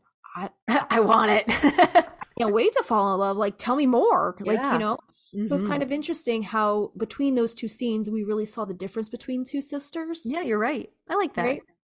So I guess the dove was kind of that catalyst for, I guess, the both of them then, because we saw how Sally reacted to magic in the previous scene, and now we're seeing how Jillian is being called to her magic. Yeah, Sally likes when it's like nice and light and bright and, you know, love and light. But so I think the dove definitely brought that, I guess, juxtaposition to and light. She's experienced loss, but I don't think they've seen like desperation of a woman, in that 100%. That darkness, that where it will drive you. It'll drive you to some pretty dark places. Yeah, man. Talking about the key, the blood on the moon, that the symbol on the card, we saw where that it drove Jillian to that place in that dark motel, that seedy motel, in the depths of despair and like an abusive relationship. The Evanescence. Sudbury. Yeah. So, it kind of came full circle, I think, for Jillian in that moment. Like, oh, this is what love is? Yeah, man. Let's hop into some Llewellyn information about culture and religious symbolism with the dove. This is called the healing wisdom of birds, the spirit of the dove. It says, the dove is one of those birds whose imagery is universal. It is a symbol of hope, purity, and faith, but many people would never think to look any deeper into its complex and ancient past. While researching for their book, it's entitled The Healing Wisdom of Birds, they pored through a vast pile of mythologies, goddess images, and religious associations centered upon birds and found a history of the dove much more intriguing than that of the modern-day archetype. They say, if we cast an eye back toward civilizations of ancient Crete, Egypt, and Greece, we can see the dove predominant as a cultural icon, harmonizing the apparent duality of sexuality and spiritual love. Although revered as a symbol of peace in many places, the dove is usually seen as an embodiment of the goddess and her divine powers. In Mycenaean iconography, the dove and the goddess motif appear as early as the 16th century BCE. The icon later spread throughout Greece, eventually evolving into the Greek goddess Aphrodite, the world's favorite deity of amor. Aphrodite is Venus, there it is, the connection there, in the Roman pantheon. had the dove as her primary bird companion, not as a symbol of hope or faith, but as a profound essence of fertility that springs from sexual and emotional love. It all comes back to sex. Mm-hmm. Right. In an ancient Minoan pantheon, the goddess who overruled fertility and procreation had the dove as her sacred bird. The dove personifies the idea of union with the source of life that sexual energy and spiritual both thrive to fulfill. It is an enduring symbol of the soul, but at the same time reveals the connection between earthly love and the human need to reunite with the divine. Doves, like the goddess they adorned, have brought together the fundamentals of human experience in mythologies, art, and many religions, unifying divine love with erotic love into one spiritual experience. This reveals to us the undeniable relationship between the two aspects of human nature. But later cultures downplay the dove's role as a sacred image of sexuality. As always, it's always downplayed. And as time passed, alienated the dove from its primary symbolic foundations. The dove remains a lingering presence in the modern world, adorning holiday cards and church paintings, but the dove carries such a complex wisdom that is long cherished and universally celebrated. It is an epitaph of Aphrodite. The dove was a potent force of fertility and higher love. Later, this bird came to be the sacred bird of Bacchus, the Roman god of fertility, wine, and ecstasy. Would that also be, who's the Greek one? Dionysus. Many of these associations are distant today and frowned upon by more, quote, conservative organizations and religious belief systems. Why the dove? How does a quiet, ground-feeding little bird come to evoke such potent imagery from culture to culture? It is not a high-flying predator like the hawk, or an entertainer like the blue jay, or a graceful swimmer like the swan. And yet, its mythologies abound and its presence celebrated for its quiet, humble, and unrivaled purity. The dove mates for life, expressing that old-fashioned idea of loyalty and true love. They are affectionate and amorous birds and demonstrate unconditional love toward their companions and their young. The dove reminds the universal mind of the contentment and joys of domestic bliss, but it seems to signal something higher and more esoteric than just domestic simplicity. It is a purpose to be found, an ideal to pursue, and a gentle nudge toward the light of something more divine than ourselves. There are, of course, many such birds that inspire the human heart to inner exploration, but the dove carries a unique place in the grand sphere of bird symbolism. In the tarot, the dove is seen nesting in a goblet, on the Ace of Cups card, gracefully depicting the everlasting life of the spirit and the quest for the Holy Grail. When we look at history's spiritual avatars, the Buddha, Christ, Mother Mary, and many powerful deities in comparison, like Zeus, Inanna, Venus, and Hachiman, we find the dove perched nearby as a loyal companion and sometimes an alternative form. Many stories of divine visitations include a radiant white dove as a symbol of God, or alternatively, the Spirit of God. In the Bible, John the Baptist commented how the Spirit of God descended upon him like a dove in Matthew 3:16, and most people know of the dove's role on Noah's Ark. Many cultures, even today, have symbolically released doves as a gesture of freedom, hope, and most predominantly the release of the spirit from the confines of the physicality after death. A more contemporary ceremony involves the releasing of doves at weddings to signal the promise of fidelity, love, and a peaceful home, although this is not a practice that holds the dove's best interest in mind. Yeah, I was actually researching a little bit into that, like what the fuck happens to the doves after they release them. They were saying oftentimes they're trained enough that they go back to their owners. They go back to the trainer or whatever. But in other more unfortunate cases, they either get hit by cars. I guess there's a TikTok video I saw of a dove just getting released, and it get like a tractor trailer comes and hits it right as it gets released. So sad. And then they also get eaten by hawks if they don't make it back to their owners. Don't do that. Yeah.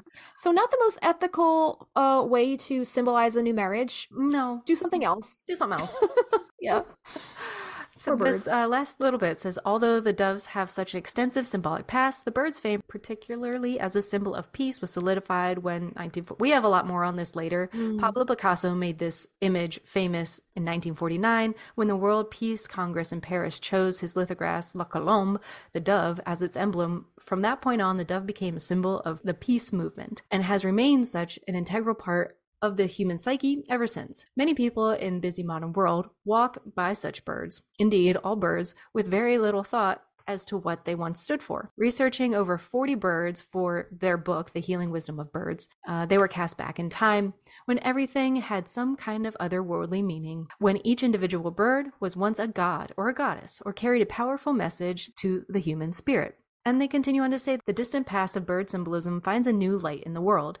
As they inch closer and closer to environmental disaster, birds need a voice in the desolate wilderness of civilization. So the next time you wander outdoors, cast an eye upwards to see what wise and ancient creatures may be watching for you from its perch. It may just be a god in feathered guise. I've always felt like not a connection with birds, but like I had a bird growing up. I had a cockatiel.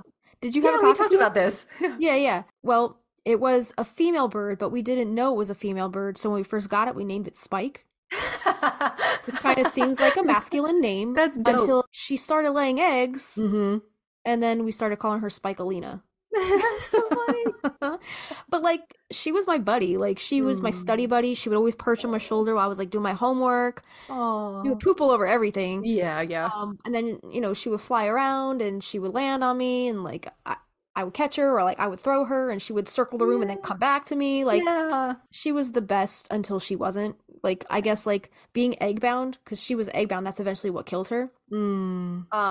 I guess it just made her a cranky bitch. Mm-hmm. After I turned into a cranky bitch too. Yeah, she just became egg bound and just a bitter old woman, and then she passed away, sadly.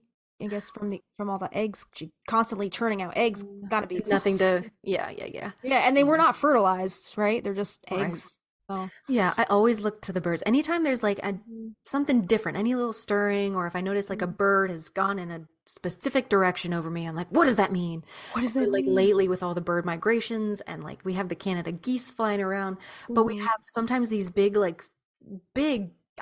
herds, tribes of, the birds that are just in these big clusters. And to me, it's like so magical and biblical. I'm like, Aaron, look, like I stop whatever I'm doing, because there has to be something in that. There has to be a message. For sure. Yeah, I definitely think seeing like a huge cluster of birds flying overhead, it is kind of spine chilling. It's like, what is that? Yeah, exactly. What does that mean?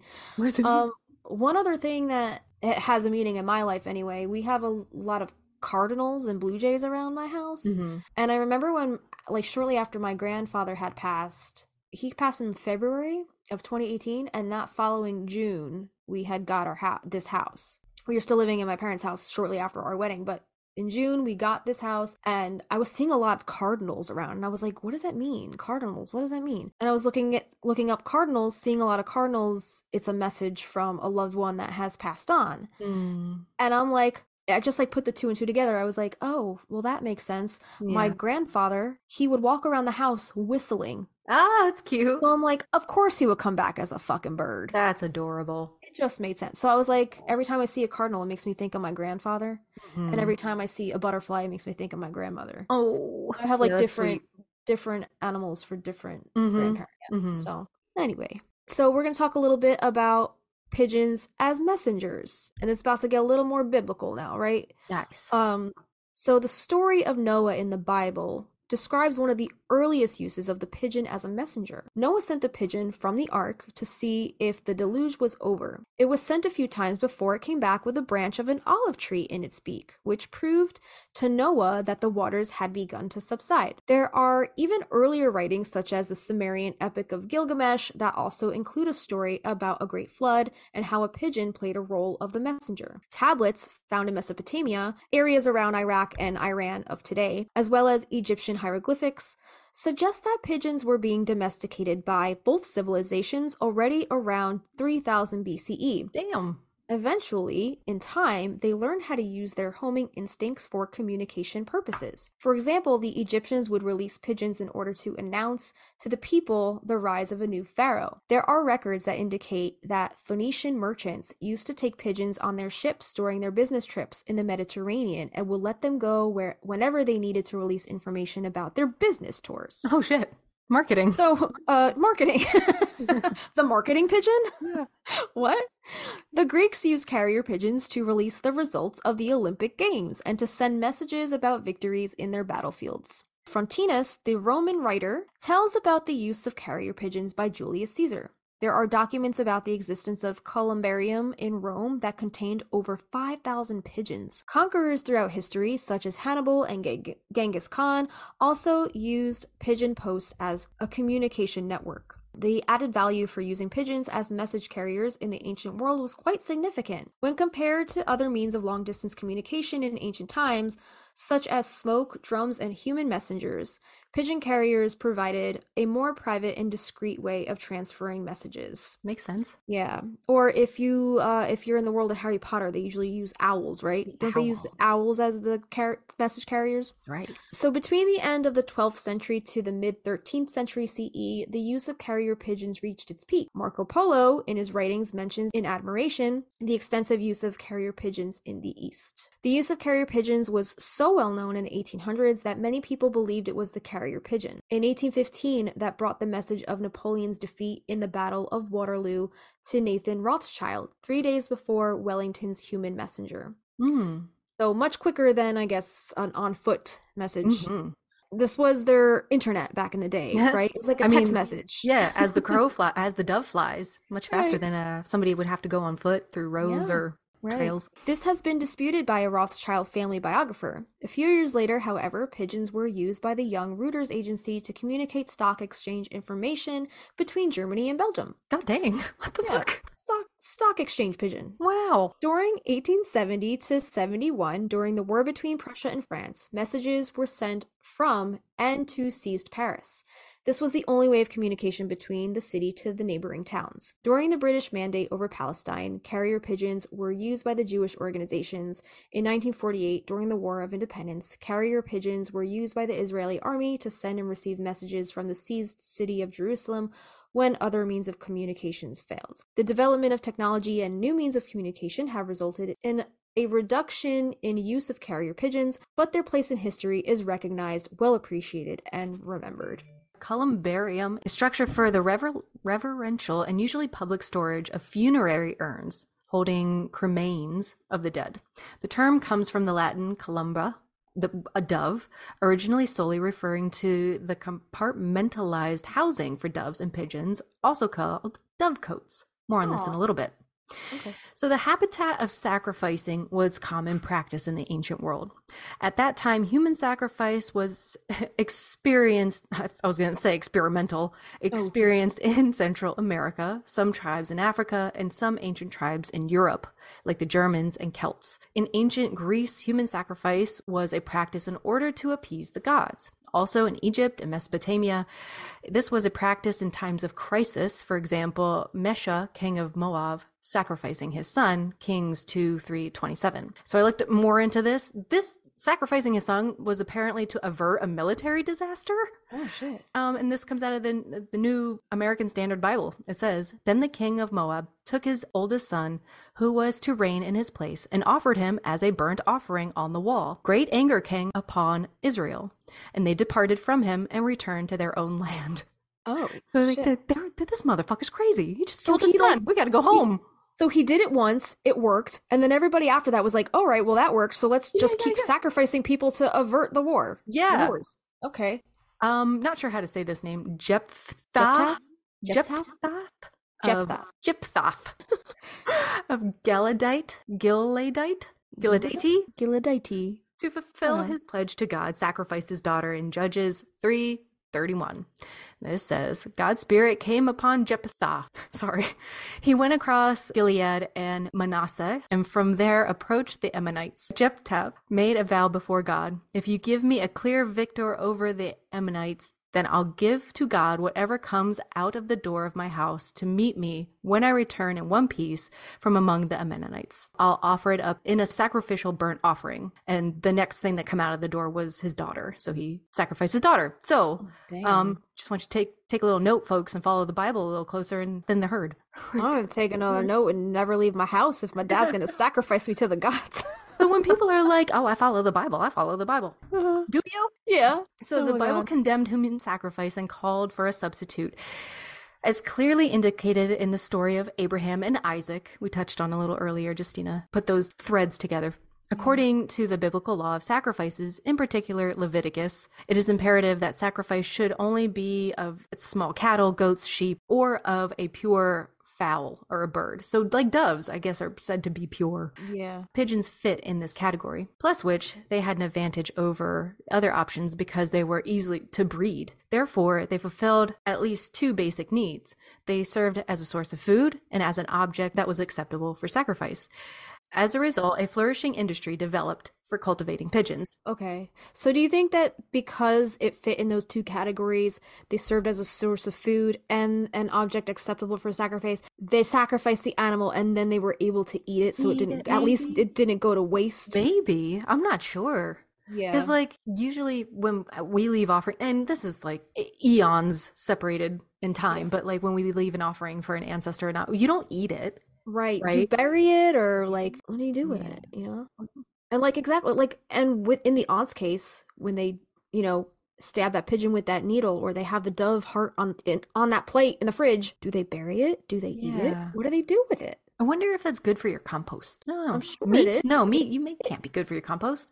Well, I don't know. It decomposes, right? So, I don't know. I mean, dog shit's good for your compost, so I don't fucking know. I don't know much about composting, so I really don't know. But I'm just wondering, like, what do they do with it after they're done with their spell work or whatever? Take a little more digging. I know. Yeah. I don't know. But right. in the beginning, they were bred in small structures that were called dovecotes. And with time, they were cultivated in larger structures, then called the columbariums. Hundreds of ancient columbria have been found in Israel, a few dozen of them in and around the city of Jerusalem. Most of them were built in man-made caves. The others were built above ground in forms of towers. These were found in the city of David, Jericho, Masada, Herodium, and in other cities in Jerusalem, dating back to the Hellenistic and early Roman periods. Most of those that were built above ground did not survive. Some that were created under the ground remained in good shape. A number of them, found close to Bet Govrin, southwest of Jerusalem, were shown in the pictures on this page. You can visit. We'll supply the links. Just Google dovecotes. The relative softness of the limestone that existed at the foothills of Jerusalem helped to create the underground structures. These were created in round shapes, square shapes, and or complexes that included several rooms and halls with connections among them. I'm picturing like catacombs almost. In the walls of these rooms, hundreds of niches were dug, each big enough to allow a mother pigeon to lay 2 eggs and grow her baby squabs. These complexes contained sometimes thousands of pigeons. Oh, can you imagine the smell? Their droppings were used to fertilize the agricultural land around them, thereby introducing the additional benefit to the industry. Columbariums can also be found in many places around the world: England, Scotland, Wales, France, Central Europe, Italy, etc. It is possible that the Romans introduced the practice into the conquered areas. In medieval times, raising pigeons was often considered the right of nobility, and as a result, you can find dovecotes that are still standing beside their castles. In France, a dovecote is usually built out of rocks or brick or cob. You can find dovecotes in France that could accommodate over 2,000 pigeons. The pigeons were encouraged to breed in clay basins and sometimes braided wicker baskets. I've been watching Stanley Tucci's tour of Italy on HBO Max. I feel like I saw him. He visited, if it was him, it might have been a different show. They visited, it was like a cave, and there were holes in the cave for pigeons or doves, and that's how they would, I guess the village would eat, because they captured the doves in these holes. Okay. They breed in these holes, and they would never go hungry. Like, they always had food, some source of food. Yeah. All right, so we'll talk a little bit about dove symbolism. So doves, typically domestic pigeons, white in plumage, are used in many settings as symbols of peace, freedom, or love. Doves appear in the symbolism of Judaism, Christianity, Islam, and paganism, and of both military and pacifist groups. The archaeological discovery of lifelike pigeon images besides the figurines of the goddess, dating from the Bronze Age between 2400 and 1500 BC in Sumerian Mesopotamia, confirms these ancient roots. Worship of the goddess and her bird spread to Crete, where she was depicted with doves on her head, and also to Cyprus, where the birds can be seen on Roman coins perching on the temple rooftops. In the Greco-Roman classical world, Aphrodite, also Venus, was regarded primarily as the goddess of love, to whom pigeon offerings were made in exchange for blessings and favors in such matters, while Demeter, or Ceres, another version of the mother goddess, sometimes borrowed the dove symbol. Hachiman, Hera, Irene, and Ishtar. Who the hell's Irene? Who's Irene? Is there a goddess Irene? Is that it? Look it up. Look it up. Okay. Also remembers that the dove is a symbol in Christianity. Also spelled Eirene. Okay. Oh. Okay. More commonly known in English as peace, is one of the Horae, the personification and goddess of peace in Greek mythology and ancient religion. She was depicted in art as a beautiful young woman carrying a cornucopia, scepter, and a torch. She usually is said to be the daughter of Zeus and Themis, and thus sister of Dike and Oinomia. Her Roman equivalent goddess is Pax. Interesting. Irene. No chill, Irene. So doves, Irene. Did Alice know something? I'm so blown away. I am also blown away. As far as mythology, early 5th century BC statue of Aphrodite from Cyprus showing her wearing a cylinder crown and holding a dove. In ancient Mesopotamia, doves were prominent animal symbols of Inanna Ishtar, the goddess of love, sexuality, and war. Doves are shown on cultic objects associated with Inanna as early as the beginning of the 3rd millennium BC. Lead dove figurines were discovered in the temple of Ishtar at Assur, dating to the 13th century BC.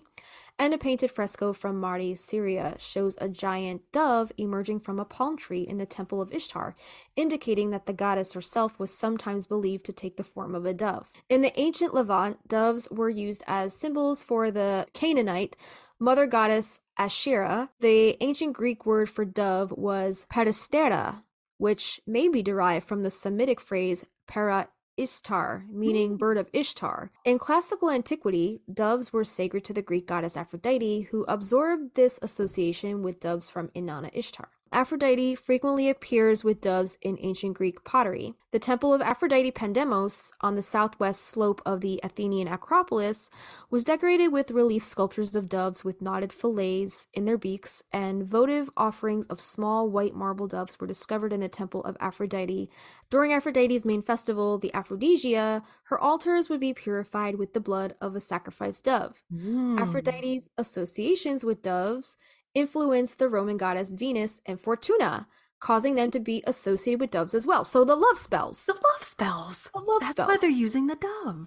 Yeah. Because it's Aphrodite. Boom. There it is. Aphrodite, Venus, all the love gods, goddesses. Sexuality, desire. God, Irene. Making all these connections. Crazy. In the Japanese mythology, doves are Hachiman's familiar spirit. Hachiman is the syncretic divinity of archery and war, incorporating elements from both Shinto and Buddhism. Didn't you say before that the things on the page look like archer arrows? I'm just saying. What? Wow. Blowing my mind. Yeah. All right.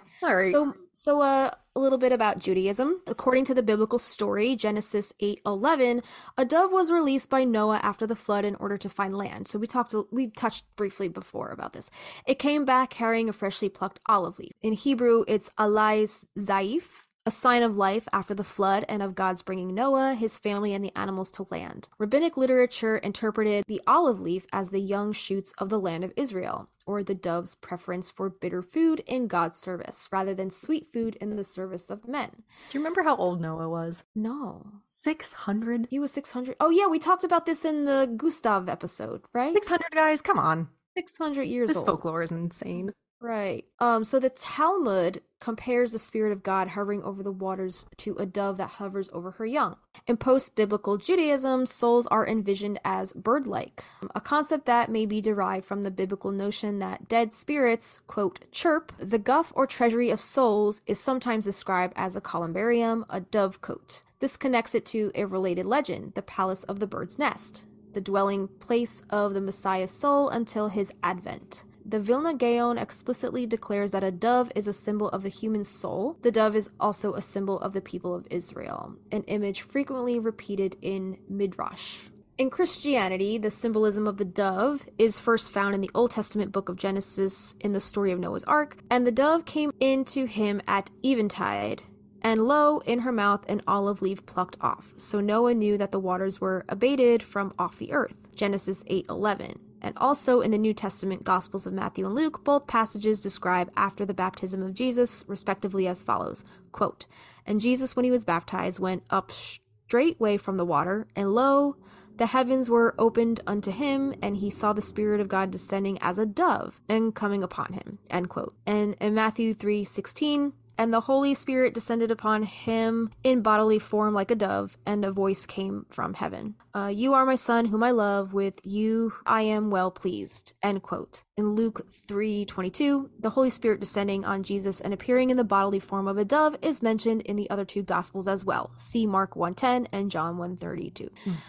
So white doves and olive branches they're pictured in the coat of arms at the Diocese of Tampere. The use of a dove and olive branch as a symbol of peace originated with the early Christians, who portrayed the act of baptism accompanied by a dove holding an olive branch in its beak, and also used the image on their, what's that word, sepulchres? I totally lost my spot. What is that? A tomb. It's a tomb, a repository for the remains of the dead. So... Wasn't I saying like catacombs? Yeah. Yeah, so Christians derive the symbol of the dove and the olive branch from Greek thought, including its use of the symbol of the olive branch and the story of Noah and the flood. Although Jews never used the dove as a symbol of peace, it acquired that meaning among early Christians, confirmed by St. Augustine of Hippo in his book on Christian doctrine, and it became well established. In Christian iconography, a dove also symbolizes the Holy Spirit, in reference to Matthew 3:16 and Luke 3:22, where the Holy Spirit is compared to a dove at the baptism of Jesus. The early Christians in Rome incorporated into their funerary art the image of a dove carrying an olive branch, often accompanied by the word peace. It seems that they derived this image from the simile in the Gospels, combining it with the symbol of the olive branch, which had been used to represent peace by the Greeks and Romans. The dove and olive branch also appeared in Christian images of Noah's Ark. The 4th century Vulgate translated the Hebrew alai zait, the leaf of olive, in Genesis 8:11 as Latin ramum olivae, branch of olive.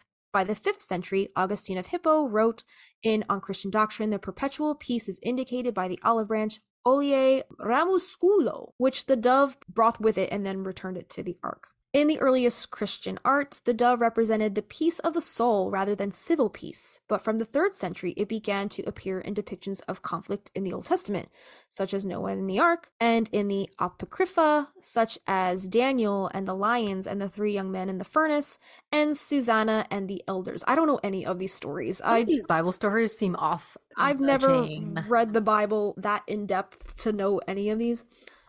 Like what were we calling it? Christian folklore? I don't know. Christian mythology. I don't know Christian mythology. I'm sorry. I'm sorry. I know the basic stories, but this is like really going down the rabbit hole. Catholics are not big on the scripture. They go to church. They get told. They cherry pick.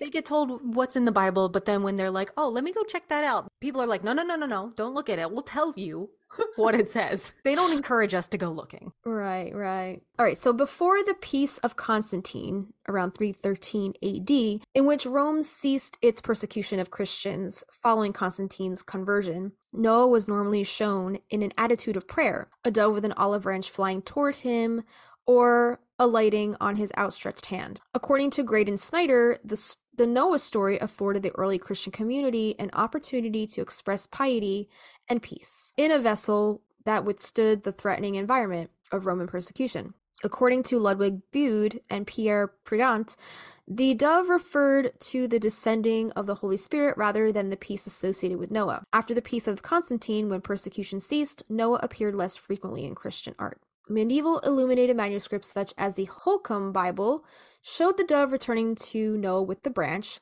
Wycliffe's Bible, which translated the Vulgate into English in the 14th century, uses, quote, a branch of olive tree with green leaves. Okay.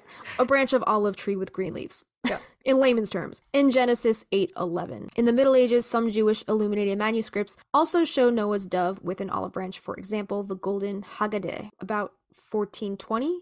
Mandeism, sometimes known as Nassoranism or Sabianism, It's a Gnostic, monotheistic, and ethnic religion with Greek, Iranian, and Jewish influences. White doves, known as Bain, Mandaic, symbolize the spirit Ruha in Mandaic. Sacrifices of white doves are also performed during some Mandaean rituals, such as the Tabahara Masikta. I've never heard about this in my life. Yeah, I've never heard of Mandeism. Mandy Moorism? Mandy Moorism. I wanna be with you. That's my favorite song.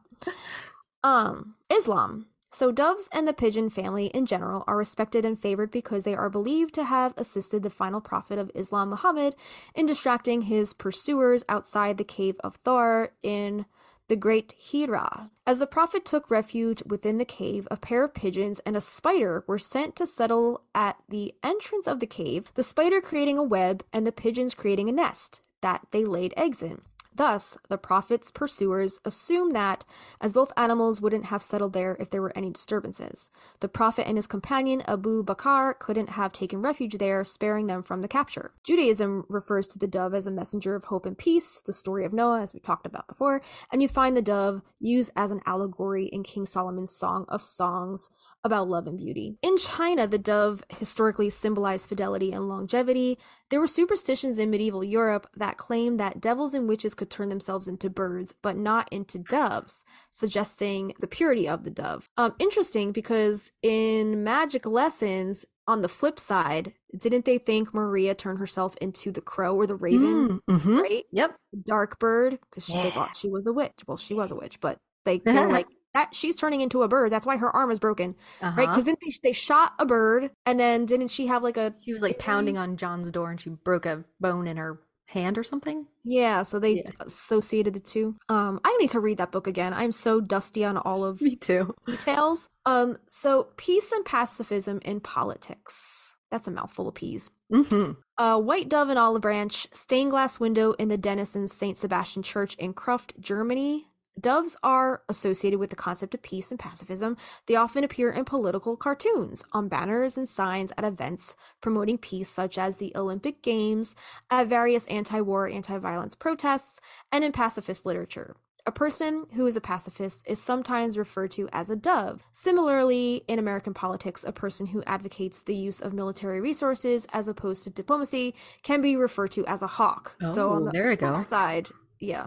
Again, so Picasso's lithograph La Colombe, the dove, a traditional realistic picture of a pigeon without an olive branch, was chosen as an emblem for the World Peace Council in Paris in April 1949. At the 1950 World Peace Congress in Sheffield, Picasso said that his father had taught him to paint doves, concluding, quote, "I stand for life against death. I stand for peace against war," end quote. At the 1952 World Peace Congress in Berlin, Picasso's dove was depicted in a banner above the stage. Anti-communists had their own take on the peace dove. The group Paix et Liberté distributed posters titled La Colombe qui fait La Colombe qui fait boom, the dove that goes boom, showing the peace dove metamorphosizing into a Soviet tank. We're going to talk about him more a little later. What are your thoughts on Picasso? He's not my favorite artist. I did some studies of his work in art school. Was it his blue era? He's the one that had the blue, the depressed, or was that Van Gogh? Picasso also went through like a blue phase. Of course he did. He had he did a painting of a girl holding a guitar. Oh, that's right. Yeah. Right? Mm-hmm. Or was that the project? I don't think... remember what the exact project was, but I had to recreate that painting, but in like... I think I've seen your representation of that. I think I've seen yours. So I did a replica of the Picasso's girl with the guitar, but I did it in the style of Van Gogh's blue period. That's cool. Yeah. Okay. And then I made the guitar red to match my own guitar. Yeah. Nice. So I always get those two confused. Maybe that's why. But Cubism, not my favorite medium. He also did Guernica, which is a fascinating piece, though. I don't know anything about it. I always really like Guernica. And if you look up Guernica, it's that like really war-torn. It's long. It's like a long painting. And the whole painting symbolizes kind of a war. And the figures in that painting always like fascinated me for some reason. It's just, the style of that painting is really cool. But in general, would I consider myself a Picasso fan? Not necessarily. I think I'm more of a Van Gogh person. Yeah, okay. Yeah, I have the same feelings about Picasso, I think, about Neil Young, I think. But I do like what he has to say. I stand for life against death and I stand for peace against war. I love that. Very good. Yeah. Very good. Is his piece of this stuff any good? You guys look it up and be the judge. I'm not super impressed, but put a photo below. So yeah, it'll be in our show notes if you guys want to see it, or you can just Google it too. Yeah. So do you want to take us into some doves and pigeons used in magic now? We're going to talk a little bit about witchcraft. Yeah, and I guess people who do use or maybe call in doves, pigeons in their magic. I can't think of, I think peace, harmony is, if I'm going to use an image of a dove or maybe make one out of like salt clay or something like that, that's where I would gear mine towards. But this is from that whenmoonmagic.com you had sourced earlier, right? Right. They say that pigeons and doves are birds that have been associated with magic and spirituality for centuries. In modern witchcraft, these birds are often associated with peace, love, communication. Doves are often associated with peace and love and are often used in spells and rituals to promote these qualities in a relationship or in the world at large. They are also seen as messengers of the divine, carrying prayers and wishes to the spirit world. Pigeons, on the other hand, are often associated with communication and understanding. In some cultures, pigeons are seen as messengers of the divine, bringing messages of peace, love, and harmony. They are also associated with the element of air, which is associated with communication, thought, and intuition. Ayo, Gemini. There you go. And Libra and Aquarius. In modern witchcraft, doves and pigeons can be used in a variety of ways to harness their energies and bring about desired outcomes. Here are some ways that modern witches might use these birds in their magical practices. Number 1, love spells. There you go. Doves are associated with peace and love, and they can be used in spells to bring these qualities into a relationship or promote peace in the world. And Aphrodite, Venus, it's all there. Irene. Communication spells. Pigeons are associated with communication and understanding, so they can be used in spells to improve communication and to promote understanding in relationships or in the world at large. I want to speculate. Do you think that guy had any knowledge of Irene? Do you think it was just somebody she saw and has been like crushing on so hard? Or do you think it's somebody she's been fooling around with and she's like, I need him to leave his wife because he's not his wife and he's messing with me? Part of me thinks that he doesn't even notice her. You might be right. I never even thought of that. I always just assumed that this was somebody that she's been involved with for quite a while, and then like it was kind of that whole situation, like he would tell her, I'm gonna leave my wife, and then he just never does and just keeps giving her the runaround just to keep her on a string. That was the impression I always got, but you could be right. We'll never know. We'll never know. These they can also be used in peace spells. Doves are often seen as messengers of peace, so they can be used in spells to promote peace and love in the world or in specific situations. Wishing spells, both doves and pigeons, are often seen as messengers of the divine, so they can be used in wishing spells to carry prayers and wishes to the spirit world. Speaking of spirit world, before we get into the product, were you going to say something else about that real quick? I was just going to ask you if you were to use doves or call in doves, like what would you lean toward? I said what I said and then I kind of moved on. I'm so sorry. I would probably associate them with like a peace spell or some kind of pacifist kind of spell or mediation spell, kind of the Libra. They are the mediators. Mediator sounds good. Like the therapist. A diplomat. Okay. Yeah.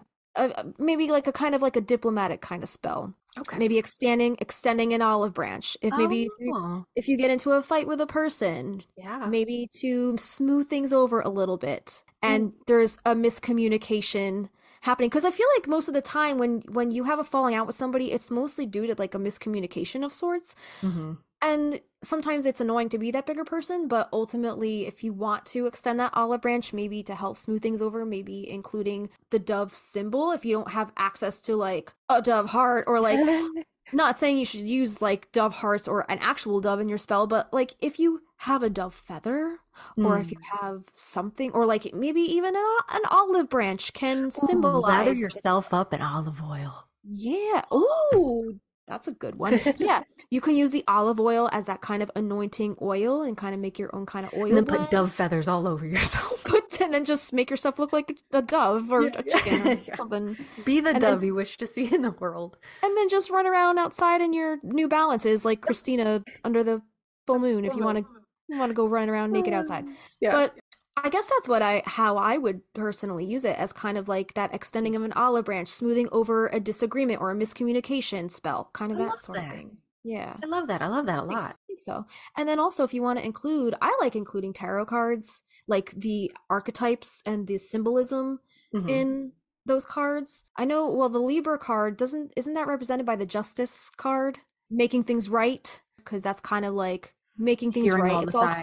It's also ruled by Libra, which is the balance of the scales, and then also you have the sword in there, which is ruled by air and bird, and that bird magic, if you want to any kind of, I guess, the suits to represent that bird energy. If you want to continue to have a relationship with that person, Right.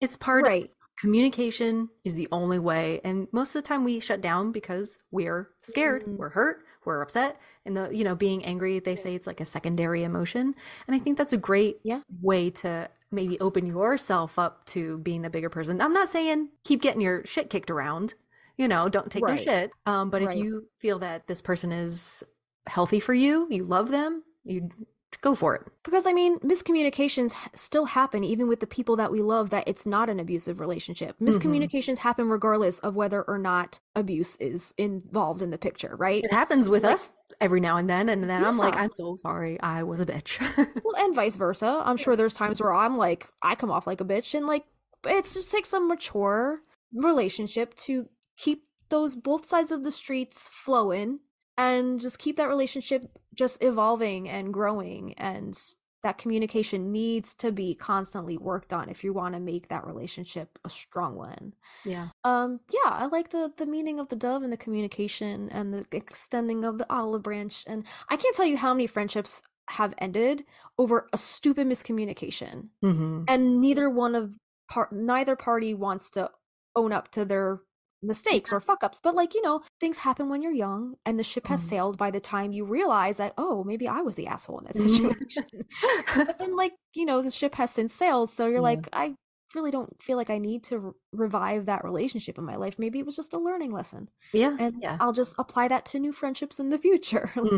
There's always two sides, and you are probably the bad guy in somebody else's book. You're always gonna for sure, I think you're always in the right because you're the main character in your story. But by using the dove to come to realization of those Tom Petty tendencies of being right all the time. We can all be Tom Petty. I know I could still be Tom Petty sometimes, but I like using the dove as a reminder to maybe the dove can also be a symbol of self-awareness, knowing when is the right time to own up to your own mistakes or ego, right? Putting your ego aside and just not letting your pride get in the way to come forward and say, I fucked up, I'm sorry, and that makes me think of the pigeon, the Cherami, and his courage. It takes a lot of courage to be the bigger person, to own up to those things. All connected. All fucking connected.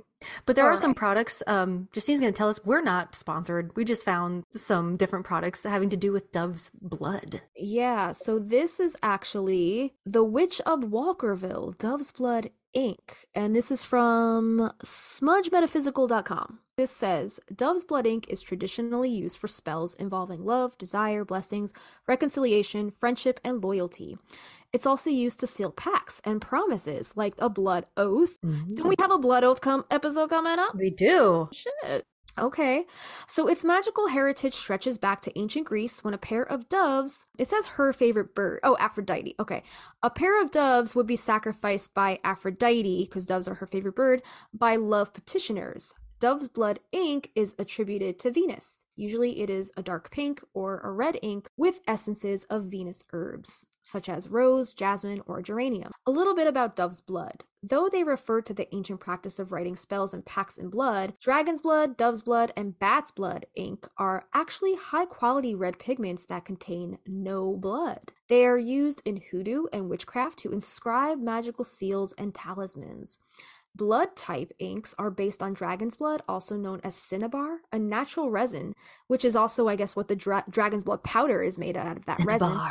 Yeah, that has been used for centuries as a pigment, varnish, and incense. So we're sorry to burst your bubbles, everybody, but there are no dragons used in the process of making dragon's blood, unfortunately. Yeah. I would love to be all Khaleesi about it. Are you a Game of Thrones fan? I would love to be Khaleesi, but unfortunately, dragons don't exist. But these inks are imbued with the essence of various herbs and plants appropriate to the different types of workings. So the Witch of Walkerville, they're formulated and created by Michelle, and she's the owner of Smudge Spiritual Boutiques. She's on Instagram over at Smudge Metaphysical. Okay. So you can get a vial of this dove's blood, I guess this blood ink. Oh, that's from conjuredcardia.indiemade.com. Okay, so this is a different product. Again, also, this is not a blood ink, though. This is a dove's heart oil. And this is a great oil to have on hand, whether you use it on yourself to promote compassion, use it in family matters, or in romantic venues. This oil has many logical uses. It provides calming relief when tensions are high or during stressful times, calms the spirit, promotes peace, settles matters of the heart, great for cleansing and healing the home. It's created with honeysuckle, vanilla, peach, and bay. It also contains a traditional hoodoo method of combining special ingredients to make it appear that there is a heart and blood droplets in the bottle. There is no actual tissue or blood in this bottle. This is a traditional method used to ensure potency and authenticity to the oil, and the quote heart is what gives this oil authenticity. And you can buy a bottle of this on that website for $14.99. We'll link it. Yeah, and the owner of Conjured Cardia is Moma Serra. While we're on the topic of magic, should we talk a little bit about doves in dreams? Because I forgot to put this in. Oh, yeah. Yeah. Do you want me to do it now? Yeah, we can. Yeah. While we're on the topic of magic. All right, man. All right, Mercedes Ryan, the ultimate dictionary of dream language. Here we go. If you dream of doves, you will enjoy victory in all phases of your life, especially in matters of love. Do not waste time deciding. Pursue someone you desire. You have taken too long to make a move in the direction you want to go. For the next 3 days, the cycle will be perfect for you to make a romantic overture. That's pretty on the nose. She also has dead dove and dovecote. So maybe I'll do dovecote since we're going to talk about those next. Yeah. And if you dream about dovecotes, and those are the little sanctuaries where doves are bred and kept. So any form of reconciliation with another individual is possible. If you make a move within 4 days, this will rapidly develop into a wonderful situation. So what we were basically just talking about, being the bigger person, extending the olive branch. We're amazing. Right? Yeah. On spiritanimals.org, seeing a dove in your dream, the most likely explanation is that you are bound to receive good news in your real world. This symbol reinforces your feelings of inner peace, gentle demeanor, and simplicity that you are now experiencing in the real world. The dove in your dream is connected to your creative energy and aspirations, encouraging you to take the next step in your career or love life. Seeing the dove in your dream is knowing that others will soon approach you with even more positivity, reciprocating your goals and ideals. And this type of dream is simply an affirmation to enjoy life, take a moment to capture in its beauty, and relax, knowing that beauty and harmony will always transcend conflicts. Wow. And yeah, there's a lot more on here about doves. We will link this, but they basically tell you what the different types of dove dreams are, like having a dove land on your hand, a flock of doves soaring above you, dreaming of a white dove, dreaming of a black doves. I didn't know black doves were a thing. No. At that point, I thought it was just a pigeon, right? A message from a dove, dreaming of a dove pecking you, which seems horrifying, catching a dove in your dream, or dreaming of a dead dove, or dreaming of a dove's nest, killing the dove in your dream, dreaming of a dove on a windowsill. There's tons of different types of takeaways from all these different dreams, so if you guys have had any of those dove dreams, we will link this in our... We're going to dive into a little pop culture and want to touch back on something we covered a little earlier on the section where we discussed the dovecotes. And I didn't even think to include this until after finding that article. And I was just like, boom, like, you know, the inspiration hit and it was all coming together. So a few months ago, August of this year, 2023, Justina, you might remember me talking about this, and maybe even listeners too. I think I was on here raving about one of Alice's other books entitled The Dove Keepers. Yeah. So I'll read the synopsis in a minute, but this was the first book that I can remember ever gasping out loud at the plot turn. Yeah. Intense. I love practical magic, and you know this. But some of you might agree that it's a bit anticlimactic, like not really a whole lot happens. Right. And The Dove Keepers was so well researched for its historical subject matter. I was just blown away. I'm completely ignorant when it comes to this corner of the world and its culture. And reading The Dove Keepers, though it's a work of fiction, kind of like Diana Gabaldon, who wrote Outlander, you know, with Alice, the research is going to be thick. Mm-hmm. Thick. The Dove Keepers was stunningly written, and it sheds a light on a beautiful culture, beautiful people, and beautiful magic that was interwoven into their lives. So I really recommend this book. I try to tell everybody to go read it. This was probably her first book that I've read of hers that was like not anything like the other ones. Right. And I'll read the synopsis and you'll kind of see why. Okay. So The Dove Keepers is set in Judea in 70 AD. So it's only 70 years after Jesus's crucifixion. During the First Jewish-Roman War, in the years after the destruction of the Second Temple, some 900 Jewish rebels and their families fled Jerusalem and took refuge in the seemingly impregnable fortress of Masada on the eastern edge of the Judean desert. According to the historian Josephus, when the fortress finally fell, the occupants killed themselves en masse rather than submit to the capture and enslavement by the Romans. Wow. Only 2 women and 5 children survived. This has been like debated, I think, but this story just inspired Alice. Though archaeological digs at Masada have since cast considerable doubt on Josephus's account, Hoffman's novel adheres to that version of events. It is narrated by 4 women, all whom have endured terrible sufferings before finding asylum at this fortress. All are burdened with secrets. Yael, whose mother died in childbirth, is treated like a dog by her father. He's terrible. Revka watched a Roman soldier brutally rape and murder her daughter. Aziza was raised as a boy and a warrior, and her mother Shira is reputed to be a witch. These women are drawn together by their work as Masada's dove keepers, collecting the birds' eggs and gathering their droppings to fertilize the fortress's orchards. The work is humble and dirty, but amid the filth and noise of the birdhouses, the women grow closer and their lives become inextricably bound together. This is from The Guardian, by the way, this next little bit. They say that this is a world in which trust in the immutability of one's destiny is matched by the desperate belief that the right magic can change the future. The dove keepers' lives are punctuated by prayers, curses, and omens.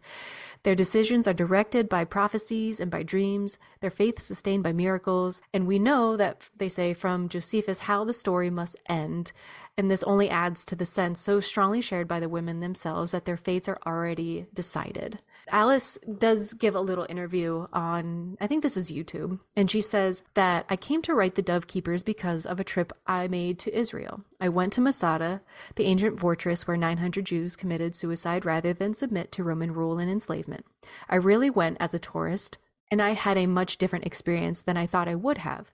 I really felt the past all around me, and I thought there were so many voices that had been silenced. I've really felt those voices come to me, and that's how the book began. I researched the book in many ways over a period of about 5 years. Wow. I did a lot of reading. So real quick, the text she uses and the different ancient words she uses for different things is so beautiful, and it like really triggers your detective skills. Yeah. She says, I used as my main text the work of Josephus, who is really the only historian at the time, the only person who has a story to tell about what happened during the Roman occupation of Jerusalem. When I first began to read Josephus's work, I was very surprised because of the account of Masada was not the account that I had always heard, but I had no idea that there had been survivors. In Josephus's account, he says that 2 women and 5 children survived, and that really sparked my imagination. I wanted to tell the story of those survivors. I chose to write about Masada because the story came to me. I don't really feel that I chose to write the story. I feel that when I visited Masada, the story came to me and that I really didn't have any choice but to tell the story. It was a story that hadn't been told before because there are so many women in ancient history. There's Cleopatra, but for common women, there are very few mentions. In fact, there are only 188 women mentioned by name in the Bible. So to discover what it would be like to be a woman living in ancient times was very difficult. I wanted to find out what domestic life was like, what love was like, what their spiritual life was like. It was a real challenge for me to find this out. I think one of the things that really interested me was that I felt that the passions of these 4 women who tell this story are the same as the passions of women today all over the world. For me, they feel extremely modern in their desires and their beliefs and the way in which they are willing to do anything to save their children. And then she says in a little interview, because I was like, she writes, and even in Practical Magic, isn't Samuel and his father Abraham, aren't they Jewish by descent? Oh, right. Yeah. Right.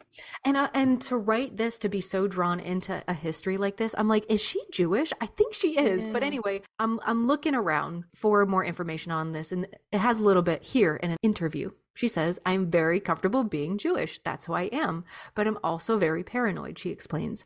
I have the sense that you always have to be ready to leave. And the things that are important, you have to be able to carry with you, both emotionally and materially. Politics is an ever-changing situation, and Jews are outsiders. Jews and women have both been persecuted as outsiders, she adds. Her mysteriously powerful female characters can be so threatening to society that they are often labeled witches. Quote, strong women are part of Jewish tradition, she says. My grandmother and my mother worked to support their families. They made the decisions. Her relationship with her Russian-born grandmother, Lily, had a huge impact on her. Though Lily was not religious, she was, quote, very Jewish, and would tell, quote, personal folktales about villages in a frozen world where men would disappear for the whole winter to go logging. It was such a fairy tale world compared to the suburban Long Island, Hoffman says, who has replicated the mother-daughter-grandmother triad in many ways in her books, right? Right, yeah. And we wanted to touch on a little bit also, I discovered that Alice is a mother and she's married. Yeah. So through this article, I was like, is she Jewish? Like, what's the deal? And another thing I didn't get to pull because the little preview on Google said I came back to Judaism because of my sons. And I'm like, your sons? And then when I blew it up, I couldn't find that part ever again. Right. So, sorry, Alice. She is married.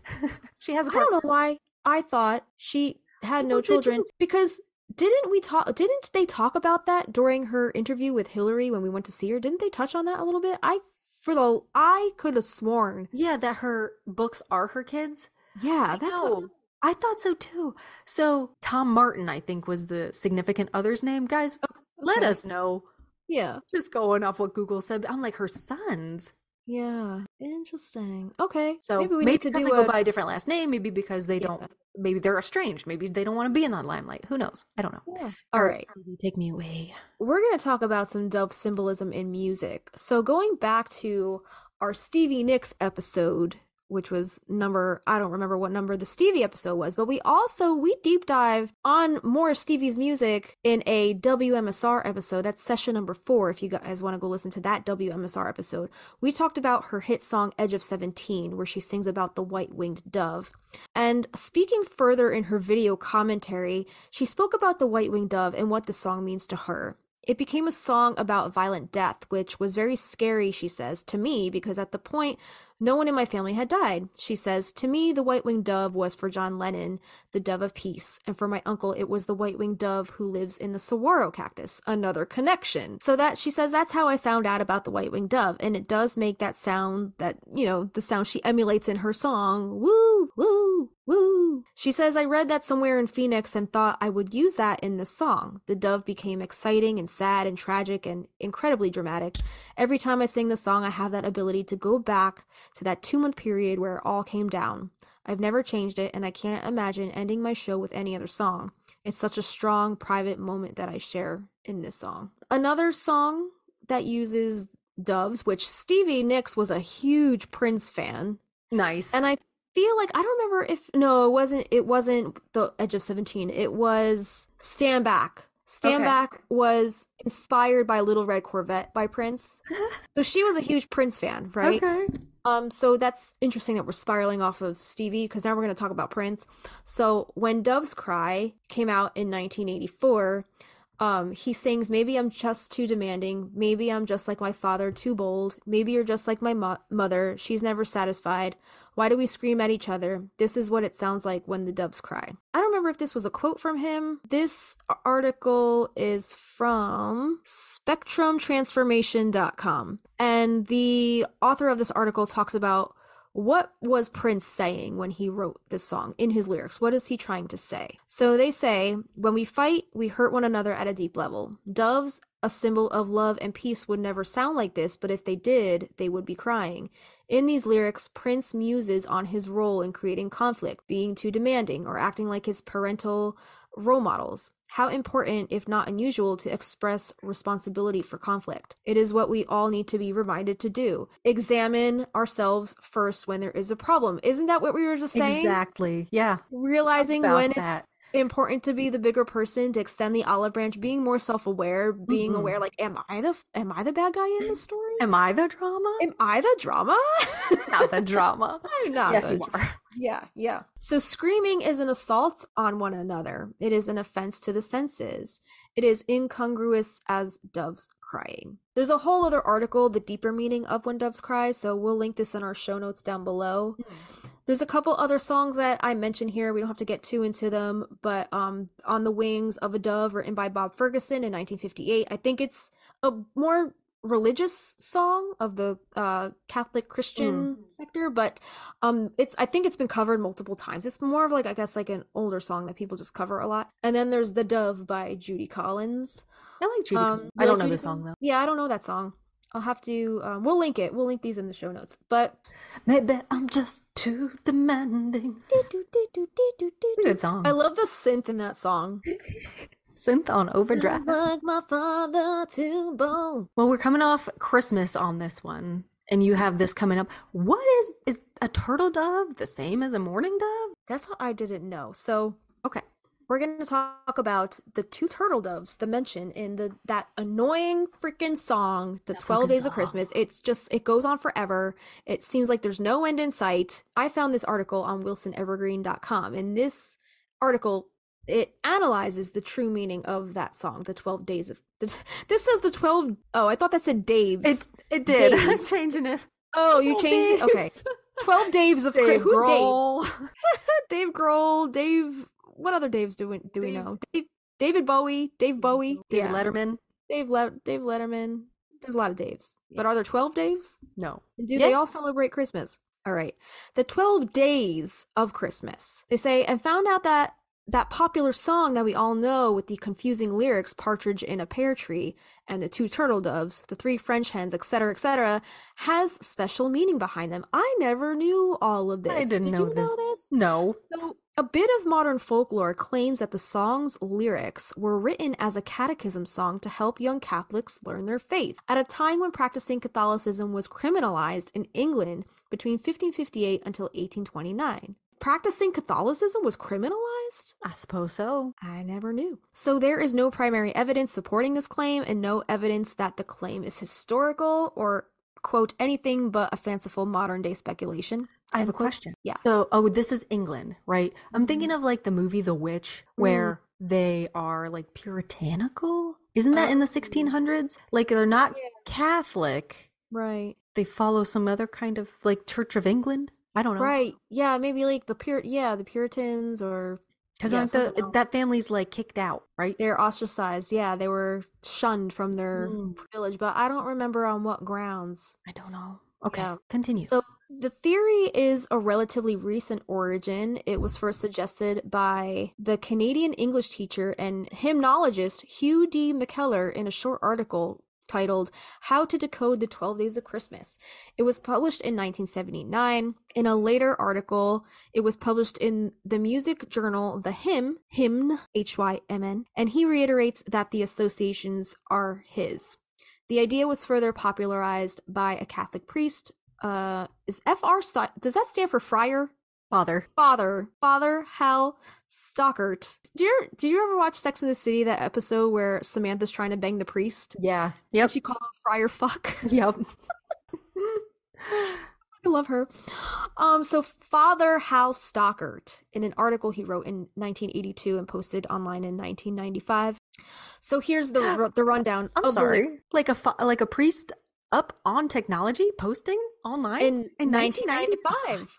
Good he was for ahead him. of his time, right? Good for him. So for each, I guess, verse of the song, right? Because we all know that song, 12 da na na na na na na na na na na, and a partridge in a pear tree. Each number for each verse of the song stands for in the Bible, and I have no idea. So here's the rundown: the partridge in the pear tree was Jesus Christ. Okay. The two turtle doves stood for the Old and New Testaments. So that's what each dove represents. The three French hens stood for faith, hope, and love. The four calling birds were the four Gospels of Matthew, Mark, Luke, and John. The five golden rings were called the Torah, or the Law, the first 5 books of the Old Testament. The 6 geese a-laying stood for the 6 days of creation. The 7 swans swimming represented the 7-fold gifts of the Holy Spirit: prophecy, serving, teaching, exhortation, contribution, leadership, and mercy. The 8 maids a-milking were the 8 Beatitudes. The 9 ladies dancing were the 9 fruits of the Holy Spirit: love, joy, peace, patience, kindness, goodness, faithfulness, gentleness, and self-control. This is triggering me. Right? Yeah. This is like shit we had to memorize for like confirmation. Yes, exactly. Continue. Exactly. The 10 lords a-leaping were the 10 commandments. The 11 pipers piping stood for the 11 faithful disciples, and the 12 drummers drumming symbolized the 12 points of belief in the Apostles' Creed. So, although there is no proof that this is why the song came to be, it is interesting to read about.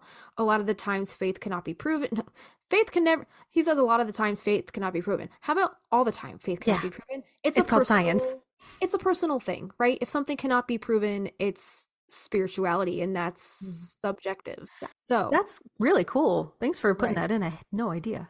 I had no idea either. I was like, this is blowing my mind. And although that was very triggering, I don't remember it ever singing that song in Catholic school, right? I feel like it became a more secular song for Christ. I don't remember ever associating this song with religion or Catholic or CCD school. Anyway, sorry to trigger you, everybody. It's okay. We're gonna get back to more music. Rock and roll. Sex, drugs, and rock and roll. Rock and roll and witchcraft. Here we go. So, there's a rock band called the Doves. This, I guess, a 90s rock band. They are an English indie rock band formed in Manchester, 1998. The band is composed of twin brothers, Jez on guitar and vocals, and Andy Williams on drum and vocals, and Jimmy Goodwin on lead vocals, bass, and guitar. And the lead vocalist, Jimmy Goodwin, insists that their name is, quote, an expression of freedom and escape, which was taken from an interview that the band did with The Guardian in 2005. In that interview, he also mentions that Dove, I guess the band went through some drug drama. Okay. Or they did a lot of drugs maybe back then, but they mentioned that a dove is also a name for an ecstasy tablet. Oh shit. Okay. The more you know. The more you know. Yeah. So are they Manchester 1998? Are they still together? I don't know. Huh. All right. Yeah, so check out their music if you guys would like to. And they can be found on dovesmusicblog.com. You guys have probably seen the dove on those old Woodstock Festival posters. The dove is a symbol of the Woodstock Festival. So the poster was created by graphic designer Arnold Skolnick. The original Woodstock poster features the iconic dove and guitar that has been associated with the festival for the past 5 decades. Originally, the symbol was a catbird and a flute, and I think the catbird is a type of dove or a type of pigeon. Oh, okay. I'm not sure. Yeah. So Skolnick was staying on Shelter Island near Long Island, New York, when he was asked to design this poster. While he was there, he constantly drew the catbirds that inhabited the area. Those catbirds became the iconic dove. Quote, "It sat on a flute for a day, and I finally ended up putting it on a guitar," Skolnick explained. Cut out on a piece of paper, Skolnick delivered this minimalistic yet historical poster in only 3 days' time. Skolnick's choice of bold, colorful typography successfully mirrored the hippie vibes of the times. In accordance with the ideology of peace and equality, the band names were all kept in equal size and listed in a non-hierarchical. Yeah, a non-hierarchy, alphabetical order. In the midst of the Vietnam War, Woodstock served as a promise of 3 days in which peace and music would live in harmony. Skolnick's 1969 poster embodies all things Woodstock, and it remains revered to this day as one of the most important visual symbols in music history. I love how it's standing on one little leg. Yeah, it's kind of like that the carrier pigeon in the war that lost his leg. Do you think it was? Because this was a symbol of anti-war. Oh, I mean, it doesn't say that in this little It doesn't, blurb but was it Cher Ami? Yeah, you only have one Cher Ami. leg. He's hanging by a tendon. Do you think that's why he only gave it one leg? Maybe. I love that. I love that theory. All right, Sullivan Catskills Dove Trail. So, all right, so yeah, this is kind of like a spin-off of the Woodstock thing. There's something a little more contemporary and a little more modern. Okay. Or recent, rather. So the Sullivan Catskills Dove Trail, and I guess this is in the Catskill Mountains. So this commemorates the 50th anniversary of the 1969 Woodstock Festival and celebrates its impact on our Sullivan Catskills. It's a collection of 60 plus dove sculptures perched in villages, towns, and at several tourism businesses.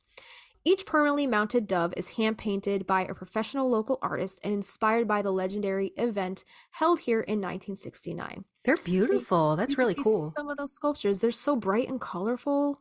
Does Jersey have anything like that? Because Harrisburg had cows. We have cows too. I've seen cows too. I've seen cows around. Yeah, like the hand-painted cows. Okay. Right? Interesting. Yep. Yeah, believe it or not, New Jersey actually has a lot of farms. We are in the Garden State.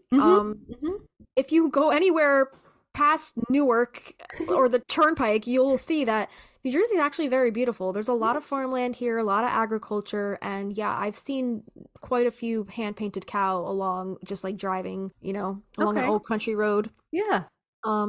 So these dove sculptures, there's actually more being added to the trail. And if you go on this website, sullivancatskills.com, I think there's actually a map of the trail and you can see like where they have all these different sculptures, and they're still adding more. So it's really neat. I wonder how you're chosen or how you put your name in to get picked to submit something. It must be quite the honor. Yeah. It's very I'm not sure. How many did they say?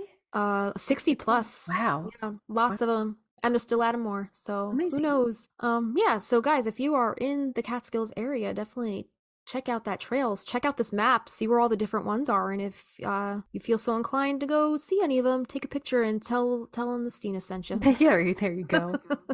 Tag us at Magnolia Street Podcast on Instagram. We'd love to see you with one of these beautiful hand-painted doves. So we're going to talk a little bit more about that Picasso painting.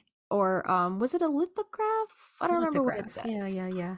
But he did an art piece of the dove. And this article is called How Picasso's Dove of Peace Became a Worldwide Symbol of Hope and Unity. And this was written by Nay Olivia Waga. And this was posted on Forbes. This article is from Forbes.com. In 1949, Pablo Picasso created, quote, Dove of Peace, also known as Colombe. This simple yet profound artwork was designed for the World Peace Congress in Paris and has since become an iconic symbol of hope and unity. Measuring just 9.4 by 7.5 inches, the original Dove of Peace features an abstract representation of a white dove against a vibrant black background. The choice of colors and subject matter carries deep symbolism, especially considering the global context at the time.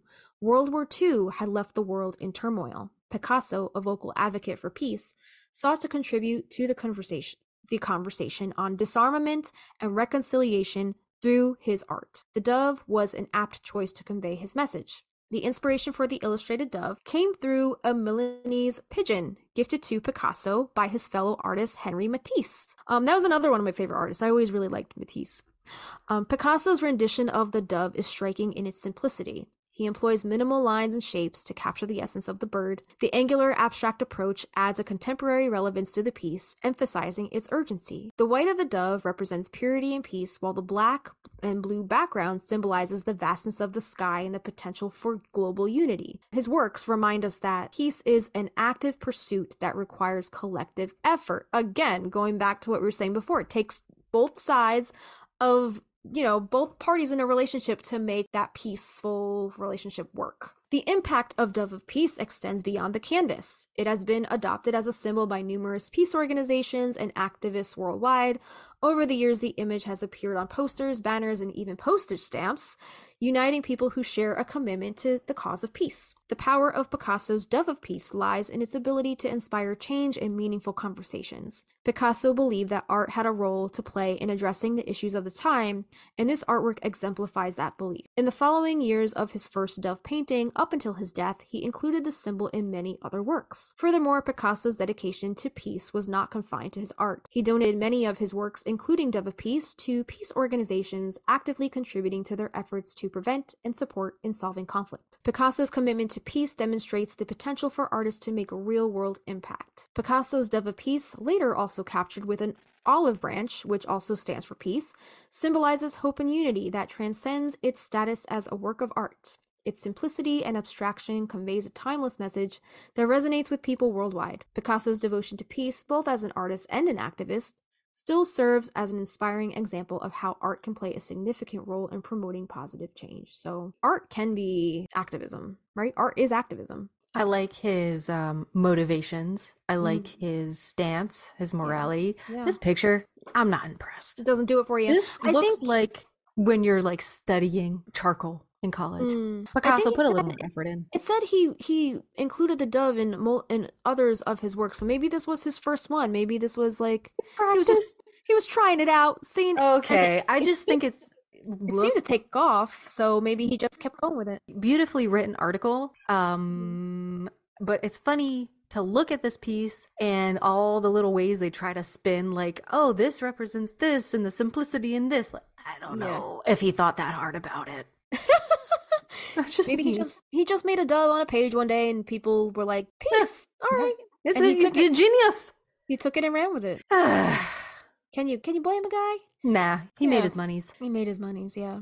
Let's talk a little bit about stage magic, because I feel like that's a huge part of pop culture, right? Like, why? Why does a magician use doves in their magic tricks? Why? So this article, this little tidbit, comes from magicianmasterclass.com. So if you guys want some tips and tricks and, on your stage magic, have at it. David Blaine. What in the David Blaine? We'll put this in our show notes for all the David Blaines out there. So stage magicians use doves in their magic because they are calm birds that can easily be trained to perform simple actions and learn quickly. As we learned before, if a pigeon or a dove can be trained to carry messages through a war and do little puzzles, they're smart. They're smarter than we give them credit for. This is true. Birds are handled from a young age, so they will not fear the magician. They are trained in situations that simulate the lights and noise of the theater or the venue, and food treats are used as rewards during training, as with other animals. So, big question, right? Do magicians kill birds in their magic tricks? It says no evidence suggests that magicians kill birds as part of their performances. Magicians who use birds spend countless hours training them and take great care to treat them humanely, unlike the circus, as we if you work close enough with an animal, you form a relationship and a bond with it. You want to protect it. Yeah. But it says, where did the killing rumor start? Because I guess this is a big, like a big misconception in the magician field. It says the idea of a magician's killing a bird in performance first appeared in the 2006, well, leave it to Hollywood to fuck some shit up, the 2006 movie The Prestige. Do you remember that scene? I don't think I've ever seen this movie. Okay, then I'm not going to give it away. All right, okay. It said it's a rumor that has survived nearly 100 years. So I guess so I guess The Prestige didn't make up this rumor. I guess they just highlighted it because it's a 100-plus-year-old rumor that they just decided to talk about in the movie. According to a post on Movies Stack Exchange, a story spread that magician Harry Keller, he killed a canary every time he presented the vanishing birdcage effect. An inquiry took place and Keller proved that this was not the case. Keller showed that he only had one bird, the same bird that he had used for a long time. But the same controversy would come to haunt other magicians across the globe for decades just because of that one instance. I recommend that movie. It's all right. Freaking good. Is it about a magician? It's about like dueling magicians, kind of like The Illusionist. I don't know if you remember that one too. Yeah, I've seen that one. All right. I think The Prestige is Hugh Jackman and Christian Bale. Okay. Girl, it's got a good twist at the end. You and Avi would like this movie. It's good. Ooh, all right, I'll add it to my list. I wanted to touch on that. It's interesting the tie into Magick, Magic, and Magic with a K, because something you and I talked about in our rabbits episode 27, like the Ben and his rabbit, right? Yeah. Having the magician play a part with his rabbit or another animal they use, the doves. The visual of the magician that we get, the aunts, they use the dove in their magic trick, which is their spell for Irene. And in the film, we don't know what happens to the dove's heart after it is pricked with the pin, but it's there, then it's gone. Yeah. They are the magician and in their spotlight, their 3-ring circus. That is their spells or their magic tricks. Right. Yeah. Totally. I never knew back when I started getting into magic and all that people would add the K as a distinction between stage magic and, I guess, witchcraft magic. It's spiritual. I didn't think I knew that until you told me when we started this podcast. Yeah. Yeah. Have you follow Joanna DeVoe? Yeah. Yeah. She has a tagline. I think every time she makes a YouTube video, or she used to post a lot, she would be like, putting the K in magic or something like that. Cute. Yeah. Yeah. I think I didn't know that until I actually saw her videos. And then I was like, oh, passing the knowledge right down the line. Yeah, passing the knowledge. Right. Mm-hmm. Speaking of, I don't know. Not speaking of, but speaking of our bellies are grumbling at this point. Speaking of, I'm fucking starving. Me too. We've been talking since 11 a.m. It's now 3:30 and I'm hungry as fuck. We gotta go. We're going to talk about some recipes, courtesy of none other than Mrs. Beaton. Do you remember Mrs. Beaton? Mrs. Beaton. The Victorian lady. What episode did you show up in? I'm going to refresh your memory, okay? Okay. All right. So talking about using doves as meat. So the meat of dove and pigeon, game birds hunted primarily for sport, is called squab. Dove meat is often described as having a mild, slightly gamey flavor. It is lean and tender, with a taste that is often compared to other game birds such as quail or pheasant. The flavor can vary depending on the dove's diet and the method of preparation. Some people also liken it to a richer version of chicken. A dove breast yields about 3 ounces of meat. A whole dressed dove yields a little more, about 10 ounces. The edible portion of one dove equals 10 large shrimp, one chicken leg, 2 chicken wings, 2.5 wieners or hot dogs, 3 sausage patties, or 1 bratwurst. That is such a funny ass unit of measurement, isn't it? Yeah. But I was like, how much meat does a dove give off, or produce? Give you? Yeah. Some suggest letting your dove breasts, I guess like chicken breasts, letting your dove breasts soak in milk for 2 hours to help diminish the gamey taste. Okay. Also, real interesting, me and Avi went to a restaurant recently where we had a wild boar bolognese, and they had it prepared traditionally with, I guess beef or chopped meat, but then they also had a different version of the bolognese with wild boar, and they soaked it in, I guess they sauteed it or soaked it in chocolate. Oh, what the hell? Take the gamey taste away. Weird. Yeah. What kind of chocolate? I have no idea. Milk chocolate? Yeah. No, probably some kind of dark chocolate. But they cooked it with the chocolate to take the gamey taste away. Oh, wow. So I guess soaking like chicken breast or a dove. Well, chicken's not really gamey, but dove breasts, I guess they are. I've never had it, so I don't know. But I guess soaking it in milk helps to diminish that taste. All right. So after they have soaked, pat them down with a paper towel prior to preparing them however you wish to prepare them. Several species of pigeons and doves are used as food. However, all types of them are edible. Domesticated or hunted pigeons have been used as a source of food since the time of the ancient Middle East, ancient Rome, and medieval Europe. It is familiar meat within Jewish, Arab, and French cuisines. According to the Tanakh, doves are kosher, and they are the only birds that may be used for a korban. Is that like a spiritual dinner? I'm really not sure what korban is. Sacrificial offerings. Yeah. Described and commanded in the Torah. Other kosher birds may be eaten, but not brought as a korban. Pigeon is also used in Asian cuisines such as Chinese, Assamese, and Indonesian cuisines.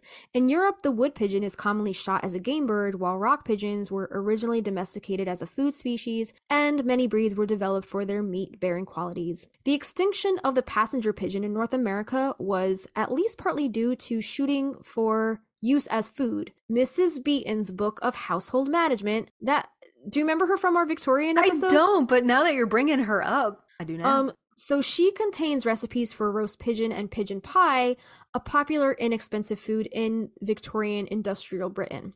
So was Mrs. Beaton? She was the one about cleaning the bottles, the baby bottles. You never had to clean them. This bitch.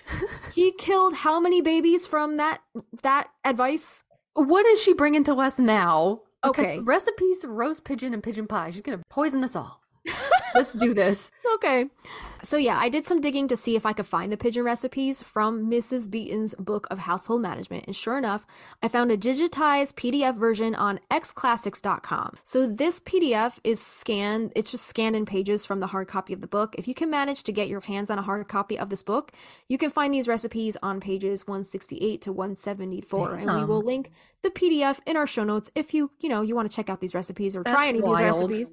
Okay. It is wild. So I skimmed the pages just to see what she had on pigeons. And she has a few recipes for pigeon prepared in a few different ways. So she gives recipes for broiled pigeon, roasted, stewed, or pigeon pie. She also includes thorough descriptions of the different types of pigeons in her recipes, alongside of their photos so you can identify them. So the various types of pigeons that she mentions in her book are the pouter, the carrier, the tumbler, the runt, the nun, the trumpeter, the wood or wild pigeon, the fantail, the Jacobin, turbot, barb pigeon, rock, and owl pigeons. She also has some useful information on breeding, housing, and cleanliness as far as keeping your pigeon house clean and just having them on hand, I guess. Do you think the aunts read up on Mrs. Beaton's? Absolutely, those Victorian bitches. They had to learn how to keep those pigeons. 384 pages in this book. That's a big book. It's a big book. Yeah. Wow. So I'm wondering if the Owens women, the aunts specifically, had this book on hand, just learning how to keep those pigeons in that greenhouse. Oh yeah. Yeah. So we don't have to read all of this. I just thought it would be cool to include in our show notes. We can just read the highlighted ones, which are just the recipes. But if you guys are interested and you want to broil a pigeon, let us know. You need 3 ounces of butter, pepper, and salt to taste. So take care. So I guess this is written in a Victorian manner. Take care that pigeons are quite fresh, and carefully pluck, draw, and wash them. Split the backs, rub the birds over with butter, season them with pepper and salt, and broil them over a moderate fire for a quarter of an hour or 20 minutes. Serve very hot with either mushroom sauce or good gravy. Pigeons may also be plainly boiled and served with parsley and butter. They should be trussed like boiled fowls and take from a quarter hour to 20 minutes to boil. Time to broil a pigeon from quarter hour to 20 minutes. Boil one the same time. Average cost from, what is a D? $6? $6 to $9 each. Seasonable from April to September, but in the greatest perfection from midsummer to Michaelmas. What's Michaelmas? $6 seems like a lot for back then. Yeah, I don't know. I don't think that stands for dollars. I don't know. Dimes? Do you know what Michaelmas is? What is it? I'm asking you. Oh, no, I do not. Is it like St. Michael's feast day? Yeah, or is it like Christmas or I don't know. Okay, so she teaches you how to keep your pigeons. So the front of the pigeon house should have a southwest aspect. And if a room be selected for the purpose, it is usual to break a hole in the roof, so windows, I don't know, of the building for the passage of the pigeons, but which can be closed at convenience. A platform ought to be laid at the entrance for the pigeons to perch upon, with some kind of defense against strange cats, which will frequently depopulate a whole dovecot. Yet, although cats are dangerous neighbors for the birds, they are necessary to defend them from the approach of rats and mice, which will not only suck the eggs, but destroy the birds. The platform should be painted white and renewed as the paint wears off. White being a favorite color with pigeons, and also most conspicuous as a mark to enable them to find their house. The boxes ought also to be similarly painted and renewed when necessary, for which purpose lime and water will do very well. So, the aunts have the lime on hand, right? They have the lime and the lye. I think she's guessing. She's on white, or they're drawn to white. I don't know. She clearly didn't know shit about shit because babies were dying. They were dying. Bacteria, Beatman. Ironically enough, because now she goes into the necessity of cleanliness. Bring it. Talking about pigeons, or housing pigeons. As cleanliness in human habitations is of the first importance, so is it the pigeon house.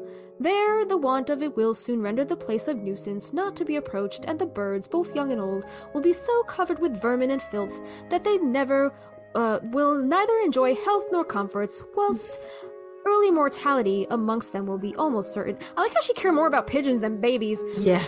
In some cases, the pigeon house is cleaned daily, but it should always be done at any rate once a week, and the floor covered with sifted gravel frequently renewed. Pigeons being exceedingly fond of water, and having the prescience of the coming of rain, they may seem upon the housetops waiting upon it until late in the evening, and then spreading their wings to receive the luxury of the refreshing shower. That's cute. When they are confined in a room, therefore, they should be allowed a wide pan of water and to be often renewed. This serves them for a bath which cools, refreshes, and assists them to keep their bodies clear of vermin. And then she has one more little bit on breeding. So in breeding pigeons, it is necessary to match a cock and hen and shut them up together or place them near to each other, and in the course of a day or two, there is little doubt of their mating. Various rules have been laid down for the purpose of assisting to distinguish the cock from the hen pigeon, but the masculine forwardness and action of the cock is generally so remarkable that he is easily ascertained. The pigeon being monogamous, the male attaches and confines himself to one female, and the attachment is reciprocal, and the fidelity of the dove to its mate is proverbial. At the age of 6 months, young pigeons are termed squeakers, and then begin to breed, when properly managed. Their courtship and the well-known tone of voice in the cock just then acquired and commencing are indications of their approaching union. Nestlings, while fed by cock and hen, are termed squabs, and are at the age sold and used for the table. The dove house pigeon is said to breed monthly when well supplied with food. At all events, it may be depended upon that pigeons of almost any healthy and well-established variety will breed 8 or 9 times in the year, whence it may readily be conceived how vast are the numbers that may be raised. Check out this book. We'll link it in our show notes. It's a whole PDF. It's more than just pigeons. There's a lot. There's a lot of recipes, and the recipe section right after this was rabbit recipes. That's so funny. Yeah. We gotta keep her on a... is there a table of contents in her book? I'm sure there is. I'm sure we can pull her into other episodes. Yeah, maybe in the beginning of the PDF. This was volume 2, though, so maybe she definitely had to have done a volume 1. It's a sequel. Yeah. So all of chapter, Roman numerals, XXL, it's all... poultry recipes, and she does general observations on game. She does game recipes, so all birds, I guess, birds and rabbits and whatever else you can find in a field when you're hunting game. She does all recipes for all of that. She also does vegetable recipes, pudding and pastries. They're just recipes. If you want to check them out, try them out. If you have access to all, use your discretion type of game, exactly. Yeah. But I think that's all we have for today as far as the I love the idea of what we talked about, how to incorporate the dove into your magic. And let us know if the dove resonates with you, if it has a special place in your magical practice or just in your life. magnoliastreetpodcast@gmail.com. Just a reminder, you can check out all of the sources pertaining to today's episode via our hero page. The link is in our show notes. And thanks again to our patron and Palmiers for creating this app and keeping creators like us organized. If you guys do want to support the podcast on Patreon, you can support us for as little as $1 a month. That's our seedling tier, and that gets you access to our patron-only polls where you get to weigh in on what topics you would like us to talk about next. It also gets you our monthly calendar so you can see what topics we have coming up for the month, and it also gets you a welcome shout out on the show. Our $3 Lavender Bud tier gets you our show notes for each episode in an aesthetically pleasing PDF, our after hours posts, if there's any extra tidbits or behind the scenes info pertaining to any of our episodes, we'll post those along with a blog post or extra photos, and access to our specially curated Spotify playlists. We have created playlists for our WMSR episodes as well as Production Dream playlists for each song episode, and more. Our $5 Lilac tier gets you access to our private Facebook community where we host a monthly live stream. Plus, you'll get access to our Discord server where we host our monthly watch parties. And also on the Discord, you can join in on the discussion with other Magnolia Street neighbors via the various interesting channels and threads. And then here's the $8 Rose tier. This gets you access to extra audio-visual content such as a once-a-month full-length video episode, unlimited bonus videos, uncut footage, cutting room floor footage, footage, bloopers, outtakes, meditations, exclusive interviews, and old home videos from the vault, or spell or ritual videos, and more. It also gets you bonus content to coincide with our song-episodes, such as full-length demo streams of our original Practical Magic inspired music, plus lyric sheets, guitar chords, and original scratch demos, or bonus video performances of our songs and more. Lastly, we have our $15 Wisteria Vine tier. Just like a twisting Wisteria Vine, there's a way for you to stay connected with us, the Stinas. In this tier, we invite you to join our private Marco Polo video messaging app. The app is totally free for both Android and iOS. Sign up with your phone number or email, and we will help you do the rest. This is a great way to chat with each other in a more intimate group setting, face-to-face via video recording. We love to show each other our pets, our gardens, or anything else you'd like to share. And just a reminder that the higher the tier you sign up under, the more rewards you get, because you get all of the rewards of the tiers below it. You can upgrade or downgrade or even cancel at any time. So to support the podcast, head to patreon.com/Magnolia Street Podcast. Yeah, and there are additional ways to support us and our podcast that don't cost you any money. If you do listen on Spotify, please give us a star rating. If you listen to us on Apple Podcasts, please give us a written review. We love sharing those on our Instagram.